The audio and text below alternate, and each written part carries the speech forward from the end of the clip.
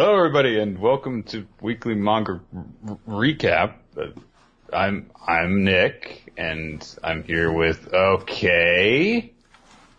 What are we doing? And I am the Minister of Spooktember, Nick.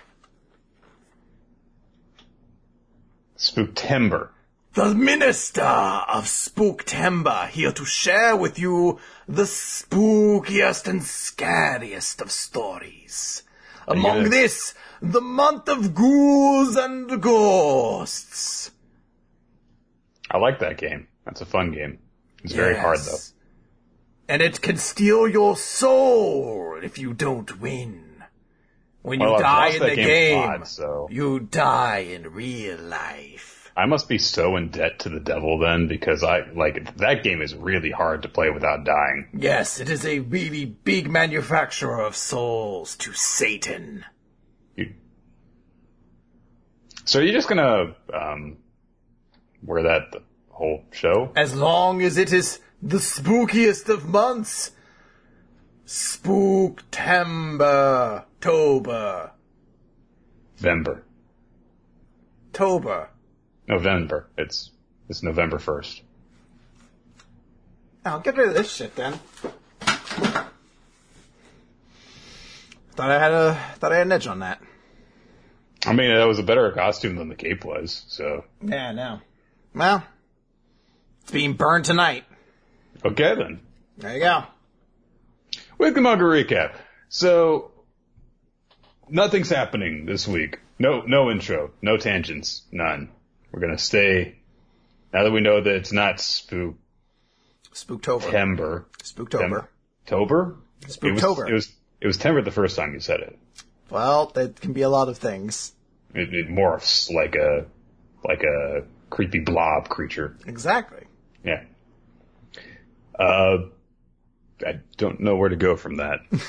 You're wearing a Plague Doctor mask and a weird hat that didn't fit with the Plague Doctor mask. Well, some things were cheaper at the discount Halloween store than others, Nick, okay?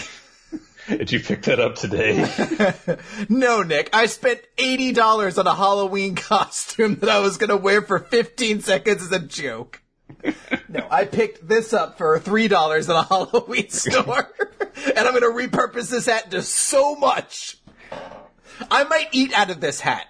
This might be a plate from now on. With a design like that, that's got to have some fucking cheap material to be only $3. Like, you'll break that thing if you hold it too hard, I bet. It's got a little bit of look, the thing that's important is it has elastic at the top. I tried a lot of top hats out at the Halloween store, and many don't fit a man with my girthy cranium, as some might say.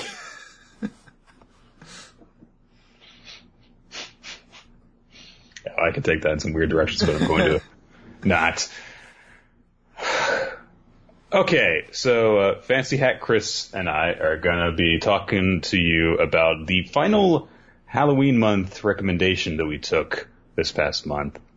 We would have had it last week, but we didn't, so that's life.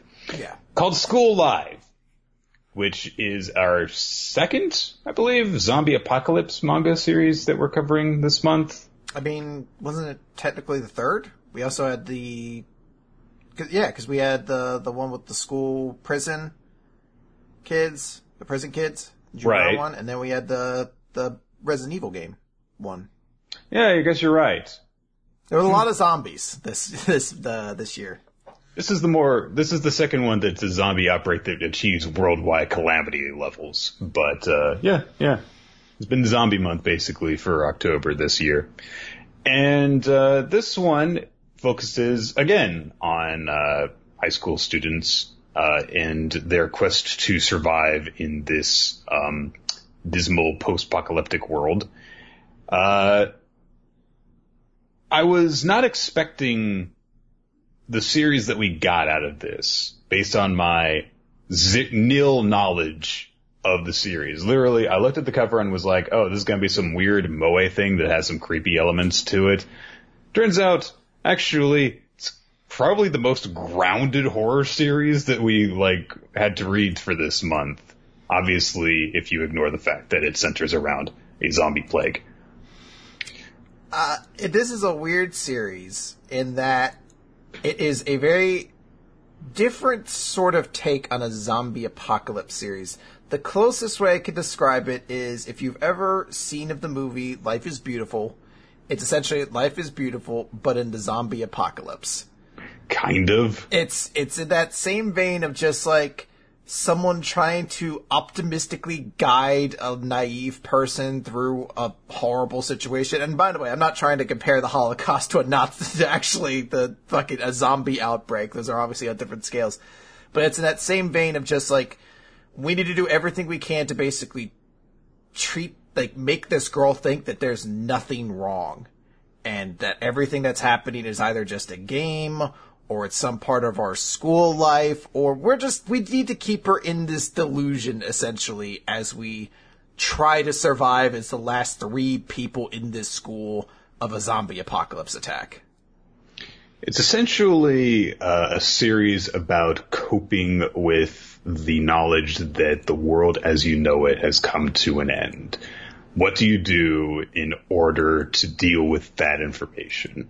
And you've got some characters that manage to basically hold it together and just focus on the now. And then you've got characters who kind of put themselves in a weird psychological state, including to the extent of putting themselves into a state of delusion, because if not, they will go absolutely insane and break down and won't be able to go on anymore. And you see that happen in a couple of different ways, but twice basically the same way. When we start off the series, we've got our main character, Mizuki, and she essentially narrates everything like, oh, I'm part of the Living at School Club, or whatever exactly it's called, School Life Club, I think. And she says, like, we basically are a club that gets by living at the school and using all of the amenities that we have here and using the resources here. And we just actually stay overnight at the school. And it's a fun place to be. I can go to all these different clubs and I can go into the classrooms. Everyone gets along. And she goes about her day greeting students and teachers and stuff.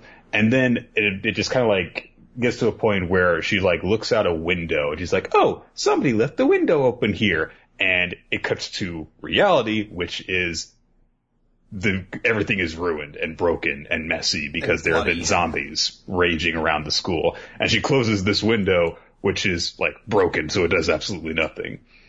Essentially she just projects this image that everything is fine. Everything's fine right now, and I'm okay. Because the other people that are in her club are actually the only survivors in the school, and they just go along with it because otherwise she will not make it. At first, I thought this was supposed to be like a pure comedy series. Like, when I read that initial joke, I was like, oh, it's funny. Like, she's like, oh, the whole school's destroyed, but someone left the window open. That's why things are so cold. And shuts the window. And I was like, ha, ha, ha. And I was like, oh, wait, no, this is a little bit sadder. A little bit sadder. But what's very interesting about this series to me is this is... I think, despite the fact, because I won't, bury the lead here, there's some dark stuff that happens in this series. It's a zombie apocalypse series, so there has to. Despite that, this is, I think, far and away the most optimistic zombie series I've seen, because there's a lot of times where they'll leave off on notes where it's like, this harrowing stuff happens, and then they get to the end and they're just like, tomorrow's gonna be a great day. And you're just like, this is so weird. The person who says that in, like, The Walking Dead will immediately get eaten by, like, a zombie as their testicles are, like, pulled from their body by, like, a crane. Like, those are the people who always get the worst kinds of deaths. And here it's like, it's the predominant cast kind of have that somewhat of an attitude for, different points in time. It's a story about holding on to hope in the most hopeless of situations.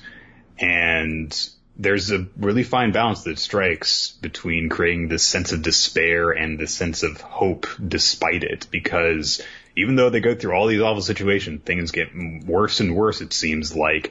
They keep on getting by and manage to hold on to this sense of actually having a future.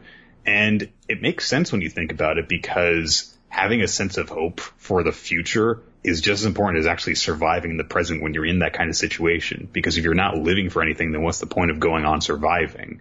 So they basically keep on telling themselves and each other that they have something to live for in order to keep on going on, to the point where I think that it does a pretty good job of kind of convincing you, the reader, that they do, because there's just enough going on in their favor that it's not a hopeless situation yet.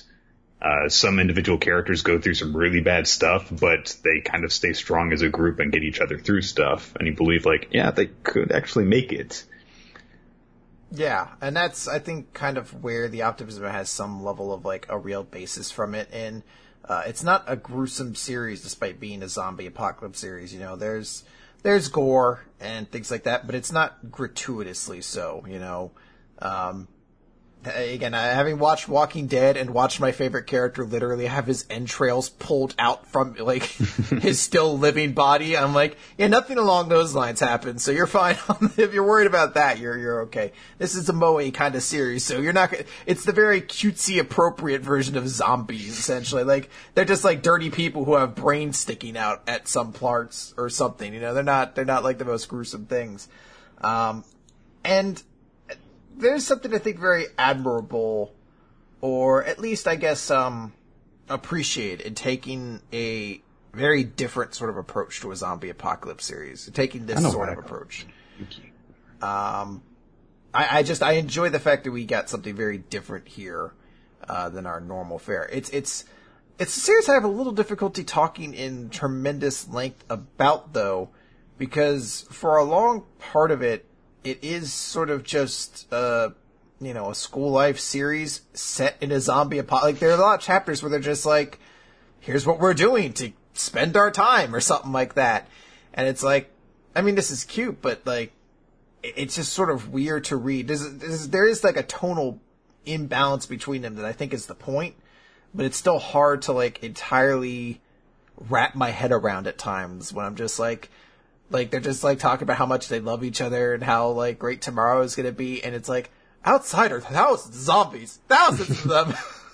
Stop playing basketball. We've got a main core cast of 4 characters. It starts off with 3 of them, which is Yuki, the main character, Kurumi, who is best girl. She has pigtails and she kills zombies with a shovel. She's awesome. Kurumi was very amusing to me because, again, when I first read this series, I had no idea what the premise was supposed to be. She's just like, carrying a shovel around and you have no idea why. The shovel? Fuck the shovel, Nick. I was confused why the fuck she had knee pads on, and not, like, skating knee pads, like fucking, like, these, like, wrestling knee pads with, like, metal shin guards to it, and I was like, why the fuck would anyone wear this? I was ready to shit all over her, Nick. If the zombie apocalypse had then started, like, that's what I was expecting, like... as I've been preparing for this whole time. Yeah, or she's like, thank God I was wearing my battle knee pads today. I was going to shit all over her in this review for it, but after I realized, like, oh no, like, that's what's happened. It's already happening. I'm like, alright, she can get a pass for this. But those knee pads were still very jarring the first time I saw it. I didn't even notice the shovel at first. She's basically the action girl of the series. She's the main combatant that they call on. She tends to be the one that goes out to scout and stuff.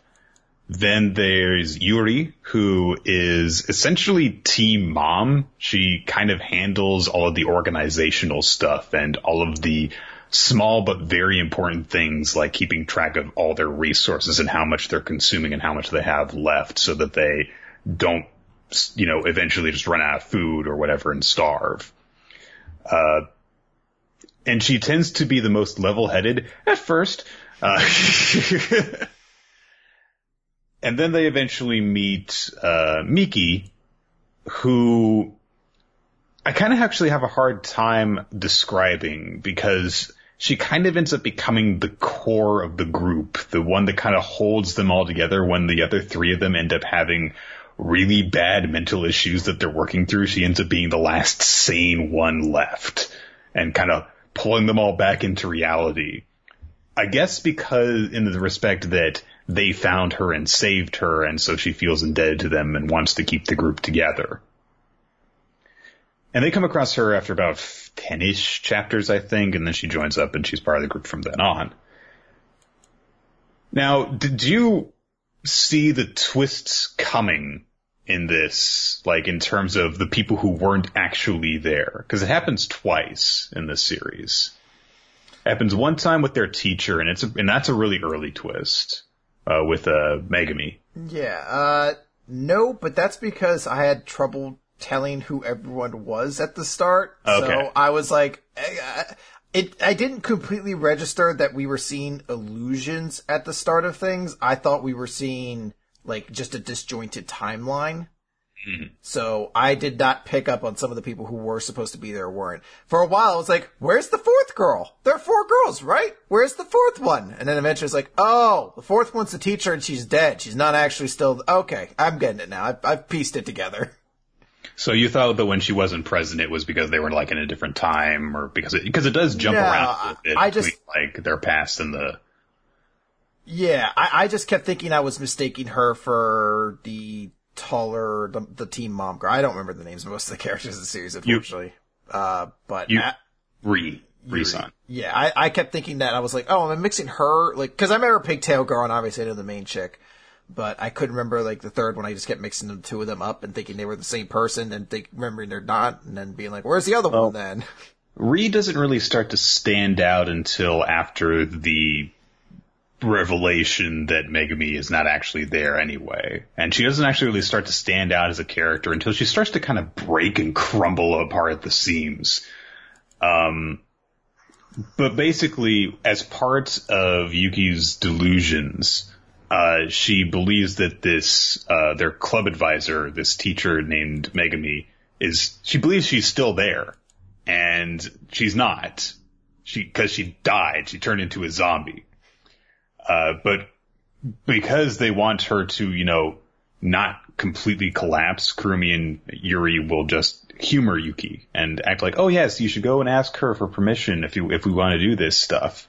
And they eventually explain when Miki enters their group, because Miki is like, why are you just humoring this girl? Like, I don't even think that she's actually having a psychotic break. I think that she's just pretending in order for you to, like, treat her this way and just humor her delusions and stuff. I don't think that she's actually having a psychological break, because I looked it up in this textbook and therefore I know all about it. Things work this way.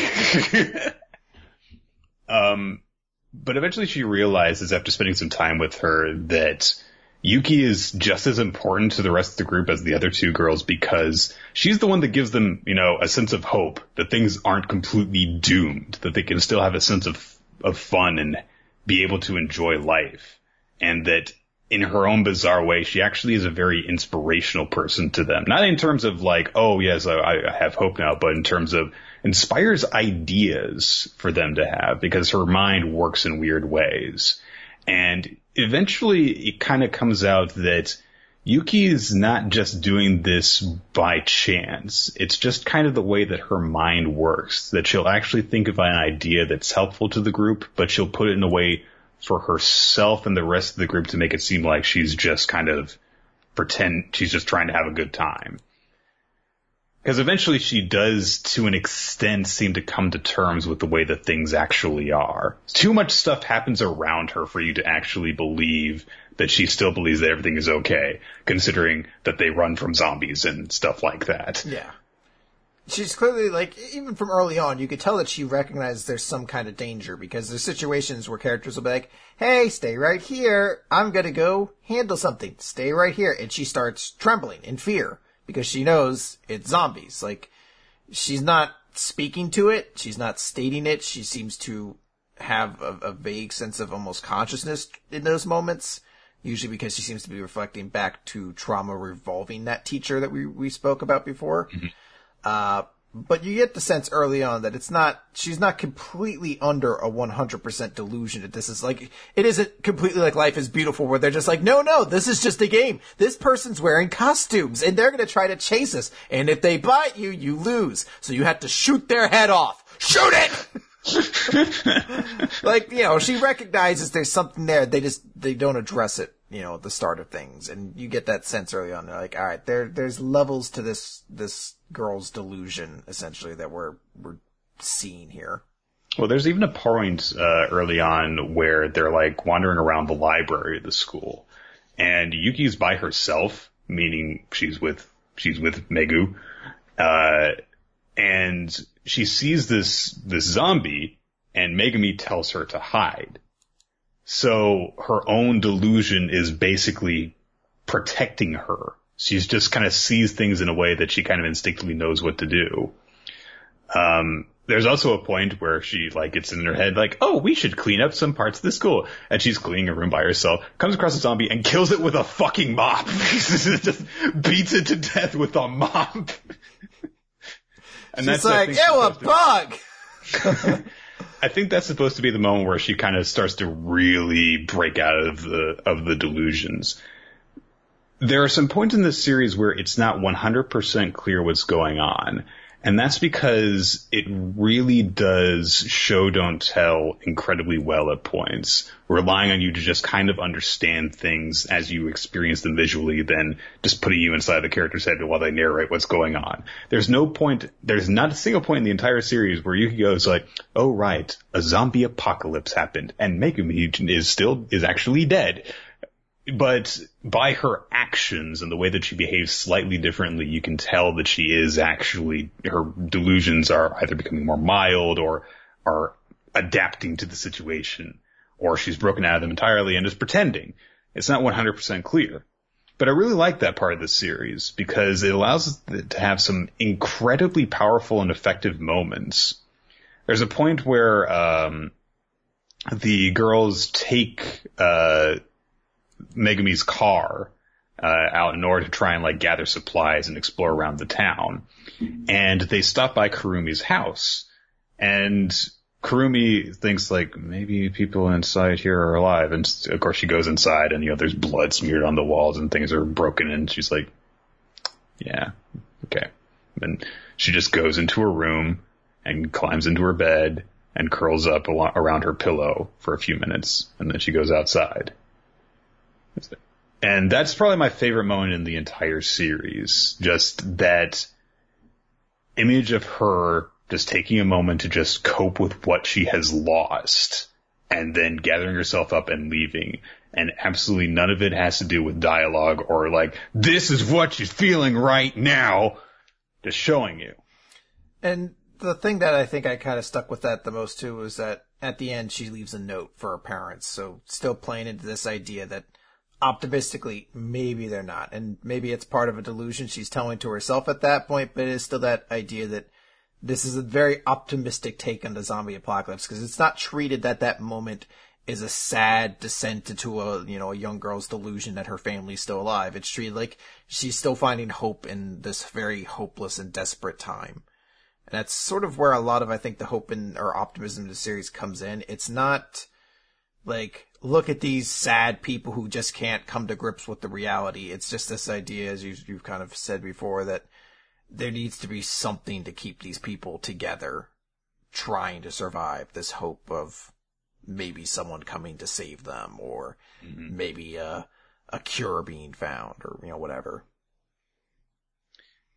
And then there's Ri, who seems to have a pretty solid head on her shoulders for the first arc of the story, I guess you could call it, where they're actually inside the school. Because eventually they all leave and decide that they need to go and try and find some other things that they can do to try and actually, be proactive. And they travel around for a bit, and they end up coming to an area near an elementary school. And Ri starts to think to herself, because she realizes, because she's just kind of been distracting herself with a bunch of other stuff, oh, my younger sister is in danger. Her younger sister, Ri and Rue. Yeah. And she's like, my younger sister's elementary school is nearby. And so they go inside, and it's basically obvious from the get-go that she has lost it. There's zombies everywhere inside of this school. There is a barricaded up classroom where Ri basically says, I can hear her voice calling to me. I'm sure that she's in there. And even Yuki, the most deluded of all of them, is no, I don't hear anyone's voices. I just hear, so. No, below that though. It's like a good bass line. You don't hear it until you're really listening for it. Sometimes it takes a few times going through it. And everyone goes back inside their camper that they've kind of confiscated to sleep for the night. And of course, Ree wakes up in the middle of the night, goes back inside the school, and she's like, I found her! I found her! And for about 20 chapters or something like that, you're treated with this idea that's like, oh yes, this bizarrely mute girl that Ree always seems to be carrying, or someone's always carrying or has their hand on. Yeah, that's her sister, I'm sure. Yeah, nothing about this is suspicious at all. Until eventually it's revealed like, no, actually it's a stuffed teddy bear that Yuki brought inside of the school in order to try and charm children that they might find. And Ree has just, in her psychotic delusion, projected her guilt and memories of her dead, zombified, eaten sister to be this teddy bear. So now that she can feel like everything's a little bit better and she doesn't have to feel guilty. But they're very cute girls, Nick. They're all so sweet and innocent looking and everything like that. Moe, right? Moe. You want to just protect them and cuddle them because you don't want one of them to turn into a zombie. That's what you mentioned, that she's best girl, but I think it is kind of the true sentiment that Shovel Girl is probably the most interesting character in the series for me, because she's the one who kind of deals with a pretty heavy element relatively quickly too. That it doesn't take long for that. Like, there's sort of a moment of optimism and things when they first rescue the fourth girl and things are going along. And then that just falls to shit when Pigtail Girl gets spoilers at this point, but I think if you're listening at this point, you're not. I went to chapter 50 or something like that with spoilers, so chapter 10 is on It's free reign. So yeah, she gets bit, and this is like her story for the rest of the series thus far, essentially, is she isn't turned yet. Well, because there is a treatment. There's treatment for the virus. Yeah. And she's been getting it, but the temptation to turn, or the urge to turn, or whatever it is, I guess just the natural need for it to turn because the medicine's wearing off, has been getting stronger, and it's harder for her to resist it. They literally, she sleeps essentially in handcuffs, so if she does turn while she's sleeping, I guess she'll be moderately restrained and more easy to deal with. And it's just this, you have to feel for her eventually, because you're just like, this is a fucked up life to be living at this point where you're like, I might turn at any moment. Like, the story of someone in a zombie apocalypse who gets bit and they don't know when they're going to turn is like a time tale kind of thing. As long as that genre has really existed, there's, a lot of times you'll see a character gets bit and they don't know when they're going to turn. But this is like months of this chick who's just been living with this thing of just like, any day now, really. It's gonna fall to shit. So yeah, you've got Yuki dealing with her delusions. You've got Kurumi thinking that she might turn into a zombie at any moment and kill her friends. You've got Ree carrying a teddy bear around being like, come on, look, little sister, everything's fine. So it ends up falling to Miki, who is the newbie of the group, to kind of be like, come on guys, let's keep going. Hey guys, it's super fun? Not all this. Did you guys play basketball? Let's try playing basketball, guys. All right, let's 2-on-2. No, your little sister has to sit this one out. Just put her over there. No, Megan can't play either. No. All right, yeah, sure. It's 3-on-3 now. Whatever. Yeah, fuck it. Table tennis. We're doing one-on-one table tennis. We're playing Mario Kart. Fuck it. You know what? I'm just killing all of you. That's what a sane person would do, right? I'm the only sane one left, beating people to death with an N64 controller. Hey, that thing's got some edges. It'll kill you. I don't know what else you use it for except for attempted murder at this point. I think it would work pretty well as a boomerang. Stick it at the end of a frickin' pole, it becomes a trident. That is true. I guess you could make a pretty deadly trident out of that. Oh, gosh.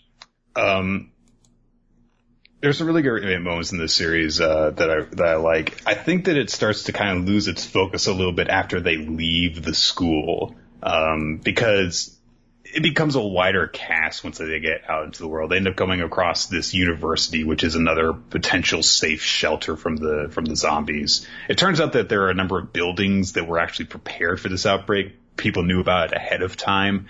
And so that's why they're actually able to survive at their school, is because there were a bunch of supplies in place so that people at the school could survive for some time, including like solar panels on the roof so that they can have power.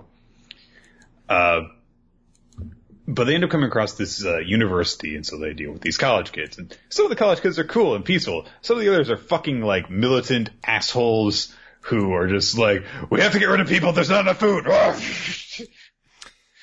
Is that the dude with the baseball hat? Is he a student there as well? He feels like he's older to me. The one, Pigtails girl basically gets killed. I want to get him killed. She intentionally kind of kills him. He was with that group. That's actually one of my favorite moments of the series is that, essentially the two factions inside of the college kind of come to a boiling point because the people among the more, like, the zombies are going to get us, or we're going to starve, and we have to wean down to the very strongest among us. That's their whole thing. And one of them randomly gets sick, despite the fact that they do body checks every single time that someone goes outside. So they're like, someone poisoned us. It must be those girls who are staying with those pacifists over there. So we should go and capture them and interrogate them and get the antidote and kill them. So Kurumi is wandering around outside, having another one of her zombie freakouts. And she comes across this guy who is like, oh, hey, come here. You're cold. You're infected. I'm going to kill you. And so she's just like, bye, and just runs away. Well, she runs away while, like, lifting her shovel out and, like, clanging it against every bar of the gate. And then, because she's bitten, the zombies don't go to her first. And they just dogpile on him, and he's just like, oh god, why? And she's like, bye. Well, it's this great image because you don't see anything happening to him. It's just his cries for mercy and pain. And, Kurumi's over here, just like, oh god, I killed a guy to herself. It's his cries getting quiet too. Like you just say like, please help, and then just like crunch. Yeah. You're like, ooh. And, there's some really great moments like that in the series where it rises above the level of, oh, look at these cute girls. You don't want anything bad to happen to them. And like, no, these girls are dealing with horrible emotional turmoil at this point. It's actually a really weird setup that the asshole students have, too, because it turns out it was all started because two of them just think like, we didn't get infected in the zombie outbreak. That means that we're awesome, and so we're not going to die. We're perfect. We deserve to run this world and push people outside the front door and lock them out and let them get eaten by zombies so we can have more food to eat. Ha ha ha ha. Just kind of dicks. Yeah, I guess I could see that logic. It makes sense.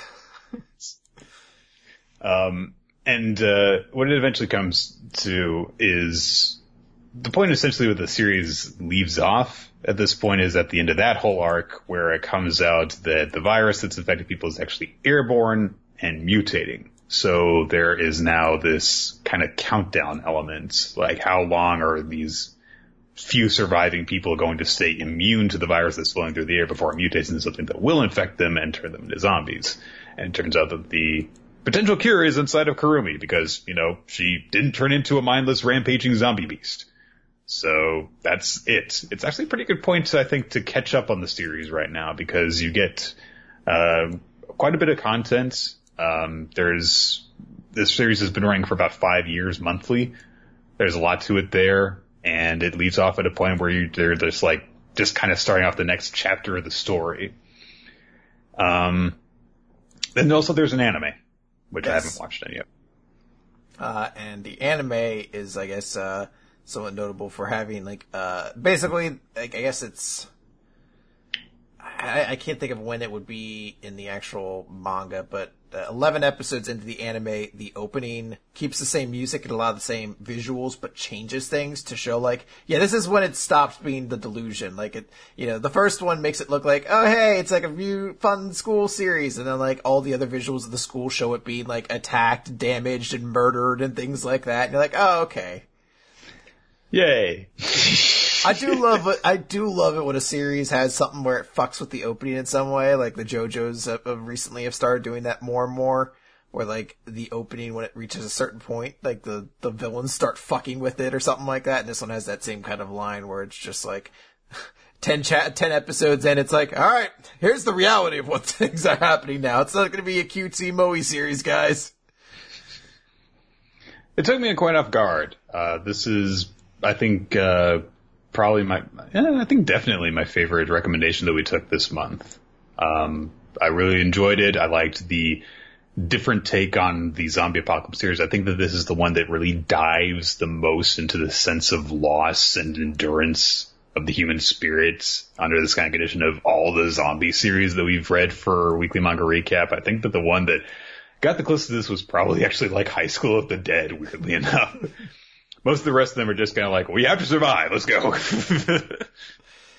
I think the series definitely is a pretty enjoyable one. It's got a weird sort of flavor to it that I don't know if everyone will be able to dig. And I don't know if it's hard to call this horror in the same way that other stuff is, because it's a lot more just like a psychological sad series that kind of goes in there. It just framed in a horror setting, more or less. But I think that's still kind of a pretty unique thing and really kind of fun and interesting.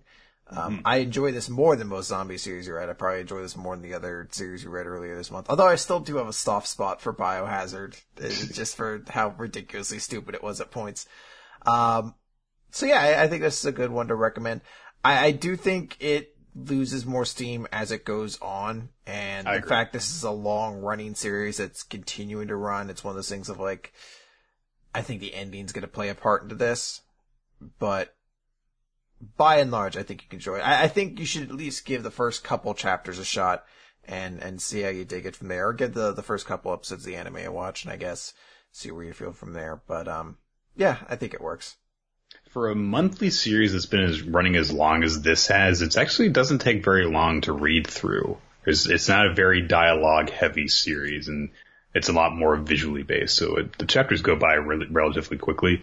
I do wonder how that would affect the reading experience, reading it, month to month, in terms of like the pacing, like how much content you actually get out of each individual chapter. But from the way that we experienced it, I really enjoyed it. Okay. We're going to head on to our regular recap portion, Weekly Manga Recap now, with a new jumpstart to talk about. Oh god, I completely forgot to read Full Drive. Oop. It's fine. Okay. Not a lot happened. You're good. I'll let you recap that one, I guess, when we get to it. Sure. Let's talk about My Hero Academia, number 158, Chisaki's Warped Compassion. So, as you might suspect, a lot of this chapter is about explaining why Chisaki started doing the stuff that he's been up to. Why he decided to enact his great plan to destroy superheroes in general, essentially. And what he says as we get this narration that summarizes the manifestation of quirks and special abilities is that he decided it's a sickness. And he says to Deku that neither he nor Eri understand the value of her quirk. Expanding upon her quirk has led to great things. I've extracted the essence of her power through my research and have reached a point where it's all coming together. And then we're not just talking about we're rewinding individual bodies. It's something far greater than that. She can affect the evolution of our very species, rewinding to the state before these mutations ever occurred. That's the sort of power Eri possesses. She has the power to destroy the quirk factor and return humanity to normal. So, there's the explanation of why her power works that way, I guess.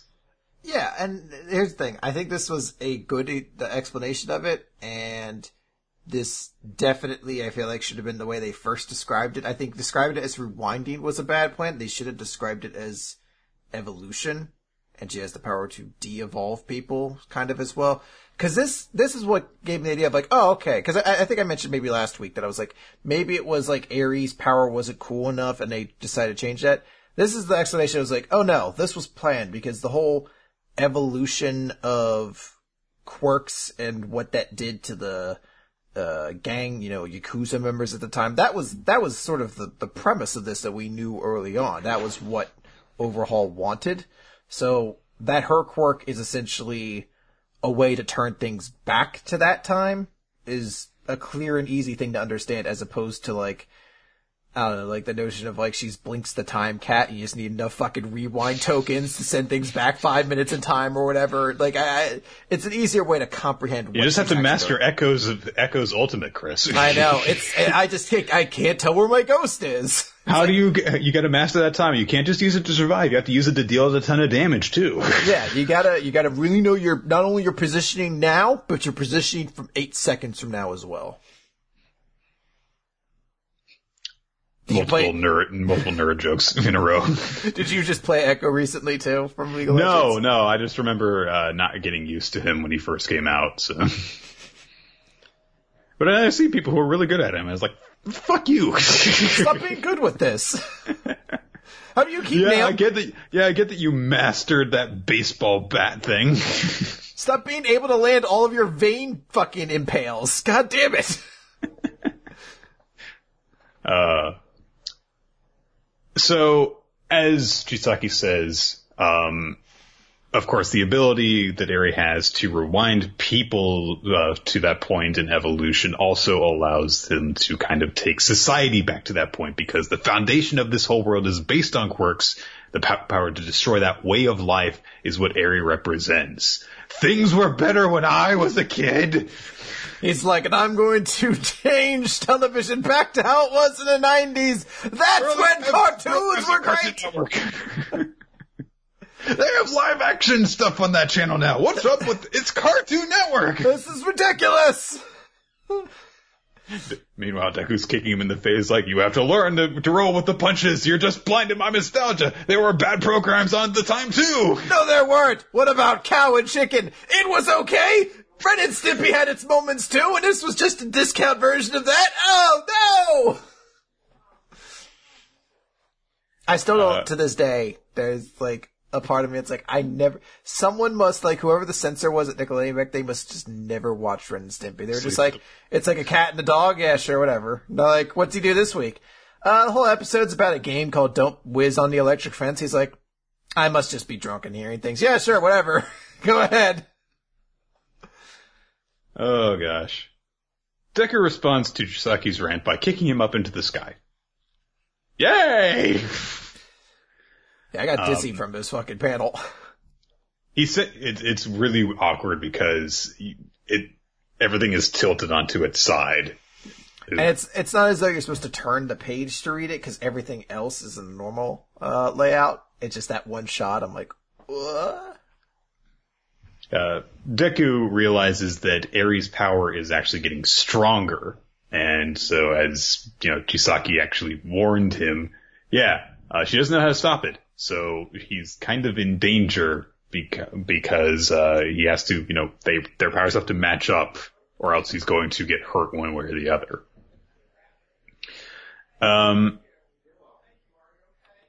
Mr. Compress, meanwhile, has been taken out by Ryukyu. I don't know what he's doing. I don't know what he was doing over there, but he's in trouble now. Well, remember, it's not actually Mr. Compress. Oh, it's the doppelganger that Twice made. Okay. I didn't even realize that. Okay. Also, Ryukyu throws Uraraka and Night Eye up into the air, and Uraraka starts to, levitate. Ryukyu instructs her to find an ambulance. Not sure if that's actually where she's going to be going, though. I mean, there's part of me it's like, I hope she does, or I hope she doesn't, because I want her to do something in this arc. But on the other hand, it's like, that dude had a fucking, rock through the heart. He needs a doctor. We get more flashbacks from Chisaki's perspective, including him speaking with the old boss. And he's like, hey, you shouldn't be getting into so many fights, Yakuza member Chisaki. And Chisaki's like, no, he was in our territory, so I taught him a lesson, and that's all. And more of them aren't showing me proper respect, so I've got to make exams of them and earn some respect. And the boss is just like, so, what are you doing, by the way? You're, messing with stuff. I told you not to mess around with drugs and stuff like that, so you should stop that. And, I know that this is all because of your sense of indebtedness to me, but you can't go straying so far from our way of things. Chisaki came to the conclusion, it seemed, that their boss was going to lead them to ruin. That's the impression that I get from this little speech he has confiding in Chrono. Shit. And Chisaki basically said, like, so what we're going to do is we're going to take back control of the underworld under the Yakuza. And Chrono's like, I don't know if you can actually do that. He's like, no, I'll make it happen. That's what he did. Yeah.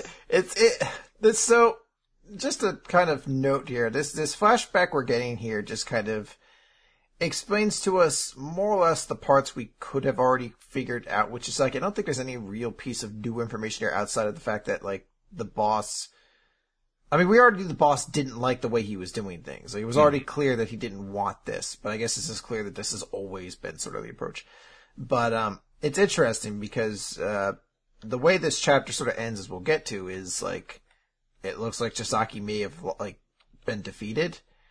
And I don't know about you. I definitely, at this point, I almost kind of wish, one, we had gotten something a little bit more intricate out of Chisaki, but I also wish we had gotten this a little bit sooner. I know it's sort of like a trope in shonen to have your villain's backstory sort of revealed as they're defeated sometimes, especially if you want to give a little bit more context to things. Like One Piece has done this several times where they'll have like that villain's dream showed in a flashback upon their defeat or right Bleach before. Was notorious for that. Like, let me explain how this character was actually human deep down as they're dying. Yeah. And I think that, you know, obviously I still want to get that backstory, but I do kind of hope at times it could appear a little bit earlier on in things. And Chisaki's, like, explanation, this whole backstory, just trying to give a little bit more, like, depth to this character, is something I think I kind of would have wanted, like, 2 or 3 chapters ago, as opposed to getting it right now. There's also an impression I get, because you see a second meeting that he has with the old boss. And you can tell that time has passed because Chisaki's got his actual proper, like, plague doctor kind of looking mask on. And also Chrono is now wearing a mask. Not the same mask that he is wearing in the present, but he's wearing a surgical mask. Which I think helps to show that, like, oh, he's getting more and more involved in Chisaki's way of doing things. And essentially what he says is like, yes, behind your back I have created the serum that can destroy a person's quirk, and the heroes will be after the serum, the villains will lust after our special guns and bullets. It's all coming from Ares' body. We'll have control over the market. So, yeah, the Hasakai will once again control Japan from the shadows. And he's like, what the fuck are you doing? What? You're drawing blood from a little girl. This is bad. This is a very bad thing. You shouldn't do this. This is not what the Yakuza is about. This is what Stranger Things was about. It's like, I haven't watched that season yet. Breaks his face. Like, no! It was okay! There seems to be a very heavy implication that the reason the boss is in the comatose state that he is in is because Chisaki broke him. Because it ends on an ominous note of, like, Chisaki's shadow looming over him. And he says this, however, with, I just want to repay the debt I owe you, so please just sit back and watch. So, if that's what happened, he's pretty fucked up in the head, isn't he?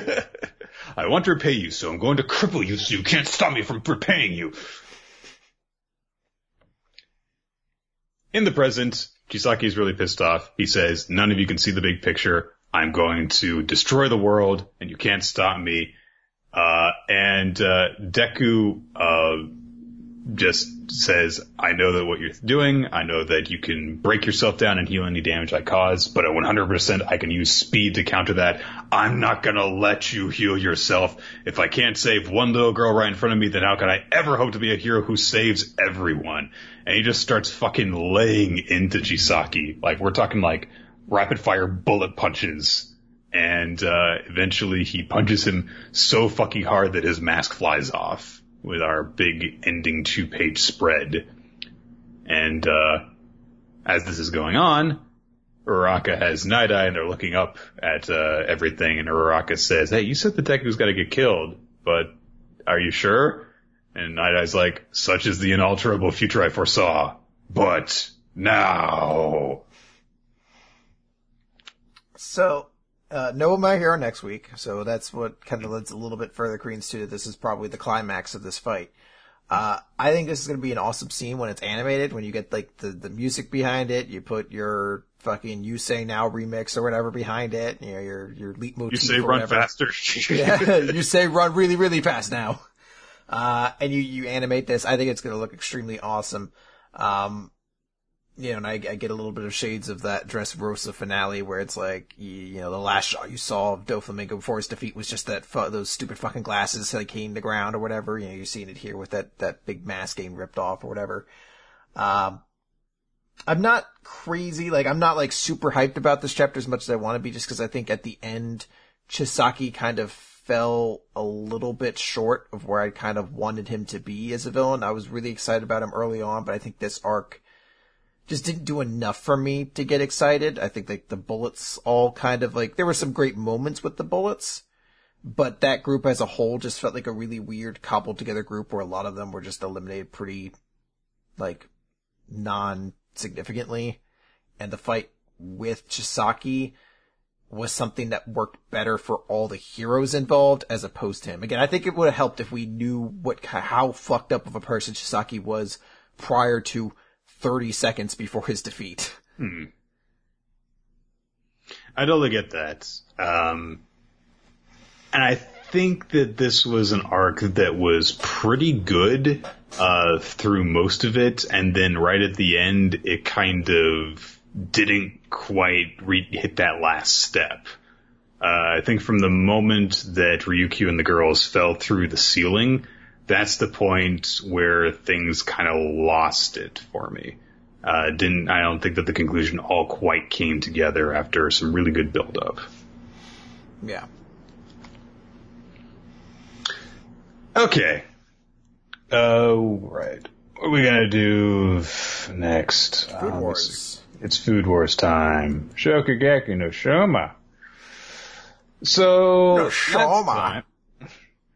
Phil suddenly jumped ship. Okay. So last time, Takumi revealed that he was the true mastermind and you were dancing on his paw, Maison. But in order to cast his finishing blow, he's got the second half of his pizza for the judges to eat. Following up on a kind of nifty looking, color cover that we get of like, what do you call those things? Like the pony horse things or something like that. I forget. Yeah, the beach battle where the three people carry the one. They meant it in the school festival arc in My Hero too. I'm forgetting. This is a curious thought I've just always had. Why is it that like the shorts for women in Japan, like gym shorts, are so short? Like they're like fucking briefs eventually. I never quite understood that. I don't think that. From what I recall, I don't think that they're common anymore, but they were for a time, and so you see them thrown into manga for, like, nostalgic reasons, and also because dar legs, so. I was just always curious if there was a mechanical reason for it. They're like, well, yes, this gives you super speed, because it's like a superhero costume at this point. You're like, oh. I don't think that's about? I literally just think it's like the aesthetic, like, you know, like, in A League of Their Own where all the girls have to wear skirts, even though that's a terrible idea when you're playing baseball. So. Anyhow, judges are gonna try that second half of the pizza, and Azon's like, so what? The other half of his pizza is plain cheese, for crying out loud. And simplistic. He has a good reason for that. There's no time in my life where I've ever said, oh, thank God, cheese pizza. Cheese pizza is where I'm like, I guess if everyone else here is vegetarian, I know you're going to do this, Nick, because you feel like this kind of person, unfortunately. But there's never been a point where I've been happy for cheese pizza. I play with the regular D&D group, and there's like a thing there every week somebody will bring the food. And one dude came in, and was like, someone had said get bacon pizza. And he's like, he went to get bacon pizza. They told him they're out of bacon. And he said, okay, just cheese. And we were furious because we were like, you didn't ask for any other topping. You just said cheese. He's like, I like cheese. It's like, get the fuck out of my house. I've never cheese pizza is okay, but it's that thing of like, literally anything on it at this point would be fine. Well, because it's the plain option. You can't just have cheese pizza, I don't think. I think that you can have it if, it's something that, because nobody can agree on a single topping, maybe you can do. But if you ever get a 5 cheese pizza, those things are delicious, which is why I totally buy into Takumi's thing here. I immediately sat here, I was just like, if I was to judge, I'd be like, is there sausage underneath this, or maybe some black olives, a little something here, some pineapple? Because yes, that is good when it's with ham on a pizza. So the 3 judges are what is it, Umi or whatever, the girl, and then you and me, and she's just I got her 50 Bibles of flavoring and everything like that, and you're just nitpicking the choice of the toppings, and I'm just where are the Pop-Tarts? You're just this pizza's okay, but is the Pop-Tart coming up next? Pastry chick, you working on Pop-Tarts? She's I think it'd be illegal to just make Pop-Tarts. I think they own a patent. Make me a Pop-Tart! I mean, just here. Does this one be the Sokugeki? I'll pay the $4 to buy you a big box of 50-cent pastry. Your food cats. I mean, the brown sugar is tearing my body apart like ravenous, sexy zombies. The toilet Frankenstein guy appears in my mind's eye. You're gonna poop tonight. Anywho. Alright, I don't want to start an argument in the chat room, but anyone who doesn't think pineapple is okay on pizza is just wrong. I don't understand you. I haven't had Hawaiian-style pizza in a really long time, so I've got no stance on it. I don't eat it that often, but in the right mood, it's amazing. I do really like that joke from Inside Out, though, about Hawaiian pizza. Yeah. So, the judges are probably literally blown away. The guys are very, very predisposed towards tweaking their nipples. Well, all of them are doing it. And they're all doing it with their fingers in the 1, 2, 3. 1, 2, 3, yeah. Yeah. So, it's a triple jump of deliciousness. I'm sorry. It's Yaha! Yaha! Waha! That's exactly what I was going for. The triple jump with the somersault. But it's to me, I just can't stop laughing at the notion of these people being like, cheese pizza! They're orgasming over it.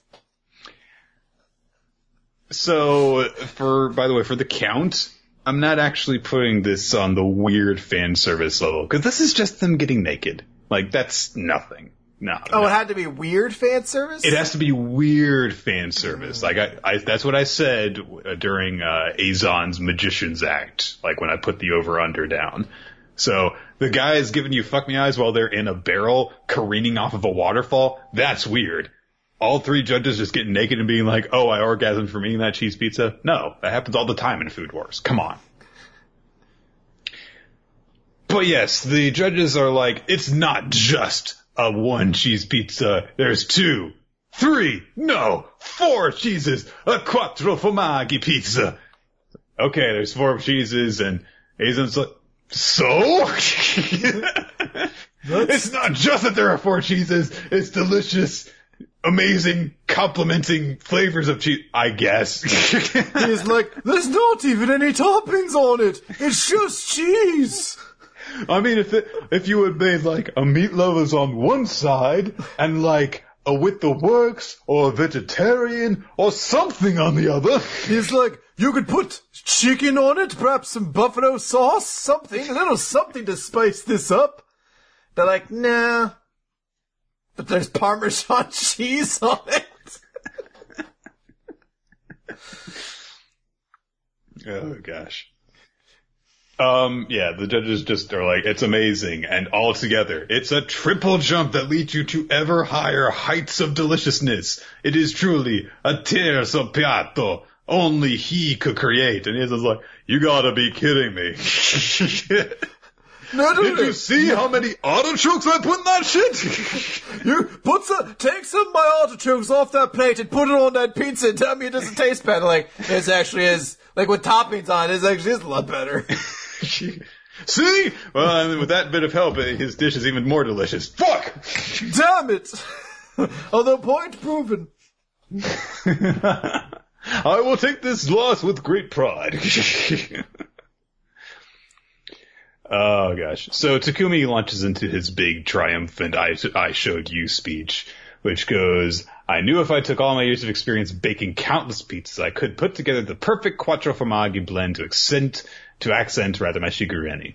But it didn't stop there. If I hadn't spent my stagiaire where I did, the shigureni beef never would have come together. And without my battle against Mimasaka, it never would have occurred to me to try tracing my opponent's thought pattern. All the tests I've faced and all the bitter failures I've tasted, those were what allowed me to create this dish.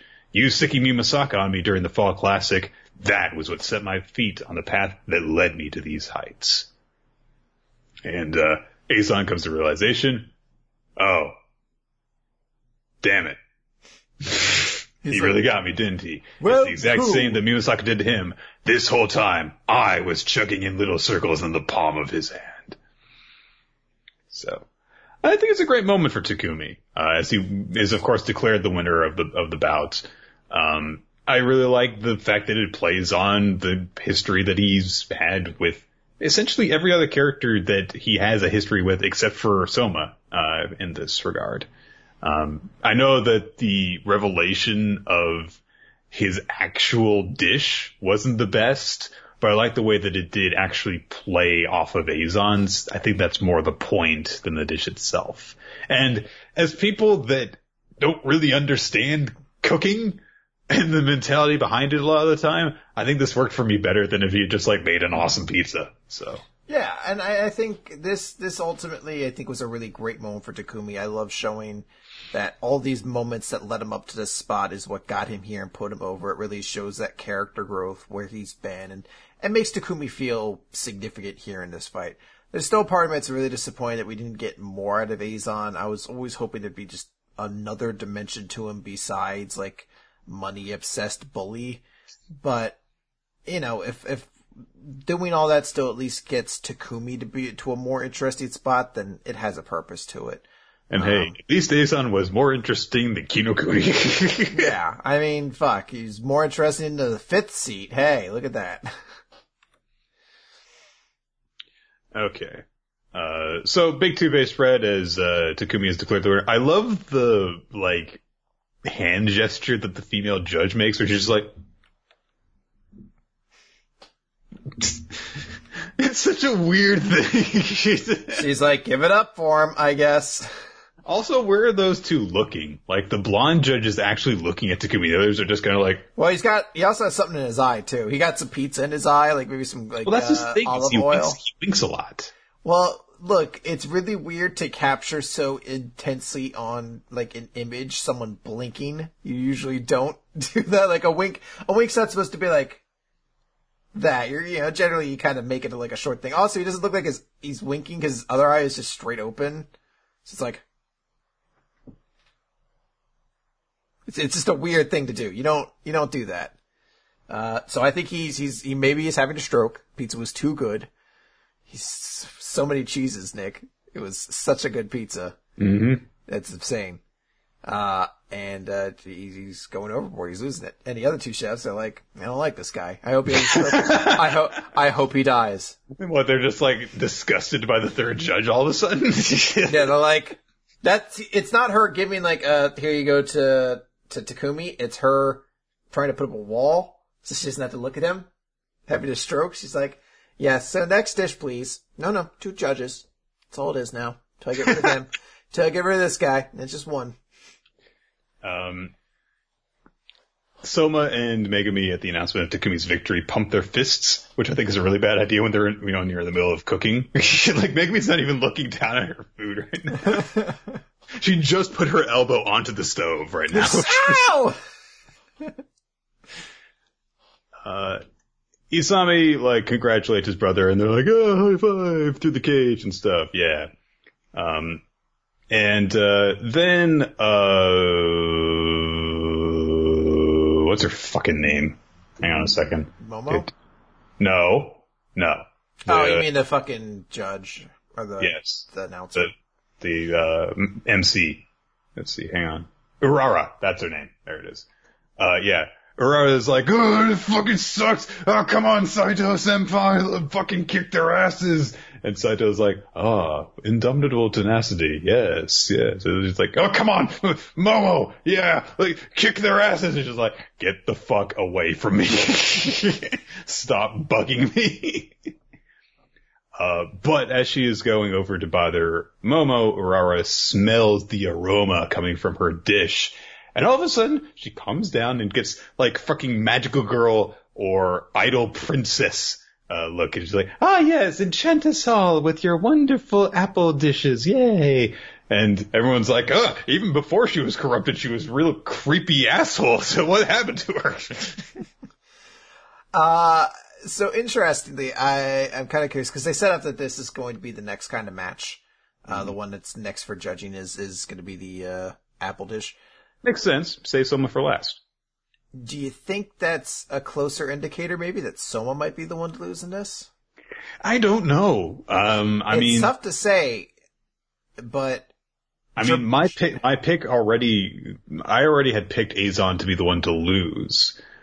And I don't know. I mean, like, maybe it'll just turn out that their teamwork actually carries them through. Maybe Megami will be the sacrificial lamb, or maybe Soma will actually lose.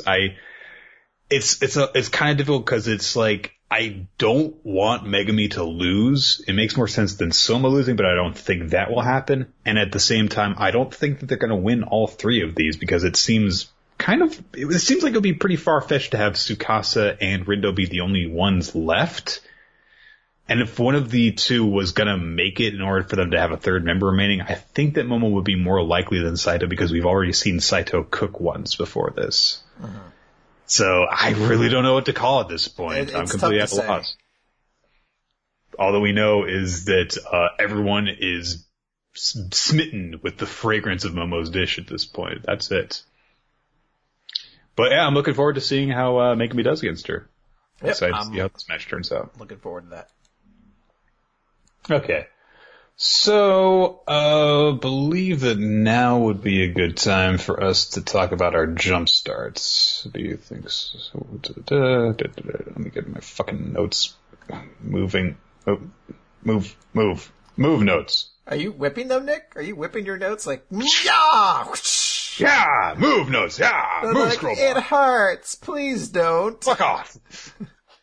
Yeah, let's do our jump starts now. So we've got a couple. We've got Full Drive, which I didn't read. And so we've got Golem Hearts. Full Drive is first alphabetically. Chris, what happened? Not a whole lot, Nick. So, Don is still kind of the protagonist being led around by Marin, who's kind of introducing him to this world of ping pong.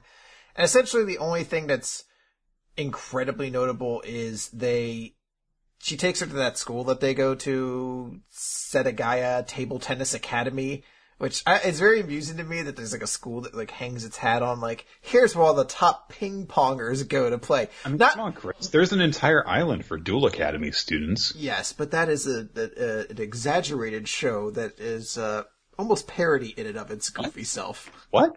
No. No, it's a real place. No. I've got a jacket and a membership ID and everything. I chilled out with the crew in the schoolyard. You got it. That is a true point. I guess that is a real place then. And they go to this school. I have my wrist-mounted holographic projector in the closet right now. Yeah, and I'm going to be next month. I'm going to be taking some lessons to start learning the motorcycle system used in the season after that. Would you ride the dual cycle, Nick? Or no, that'd be terrifying. What if they're like it's you don't have to actually drive it; it's on a track or something like that. That's but you have to go at super high speed. I mean, I get motion sick on roller coasters, so I think that'd be a bad idea. That's fair enough. All right, so Marin introduces Dawn to her teacher, who is a little strict. Essentially, I guess the one joke that's supposed to come out of this is that Marin like casually flops her shoes onto the ground, and the teacher is like calls her off, like, "Is that any way to line up your shoes?" A woman who doesn't mind even the bare minimum of manners is awful. And I'm trying to see if they actually name the teacher at all, and I don't see them name her at some point here. I'm sure they do. Ito, I guess, is her name. She introduces herself as Ito. Essentially, they just go around to the school. They meet one other dude who has, like, fucking the foppy super hair kind of look. They suggest that, like, oh, man, it's like, this kid's pretty good. You'll like him. And they're like, we'll have to have a match one day or something like that.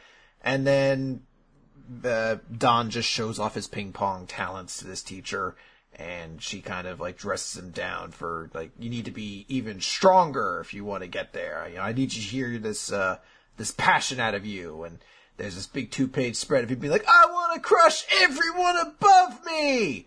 So they give him a new racket that, has like tensed rubber to it so it won't slip out or anything else like that. And the end of the chapter is that one guy popping out of the shower being like, oh, right, so how about that match, essentially. There's not a lot to this chapter, Nick. I'm skipping over some parts of it, but there's honestly not that much true content here. It's a lot of the same stuff that we kind of already saw last time, and I'll be honest, I've reached this point with Full Drive where I don't particularly have as much interest in it. Primarily just because Don, as a protagonist, has nothing that makes him stand out amongst sports shonen protagonists. He's talented at the sport, and he's really passionate about winning. And that's every sports protagonist, essentially, in the genre, the medium. He doesn't have anything else to him that helps him stand out right now. And I think that's a really damaging thing off the top of things. Also, I still don't get what the fucking point of Marin is. She just is there. Okay. In that case, let's talk about Golem Hearts. As you might imagine, this is a story about golems. Golems being those artificial creations from, I believe it's, Hebrew mythology, Jewish mythology or something like that, yep. Where you can put a command inside of them and they will do your bidding. Write a piece of paper and put it in their mouth. Mm-hmm. And so this is a world where there are golems that do all the work, and they are with different specialties.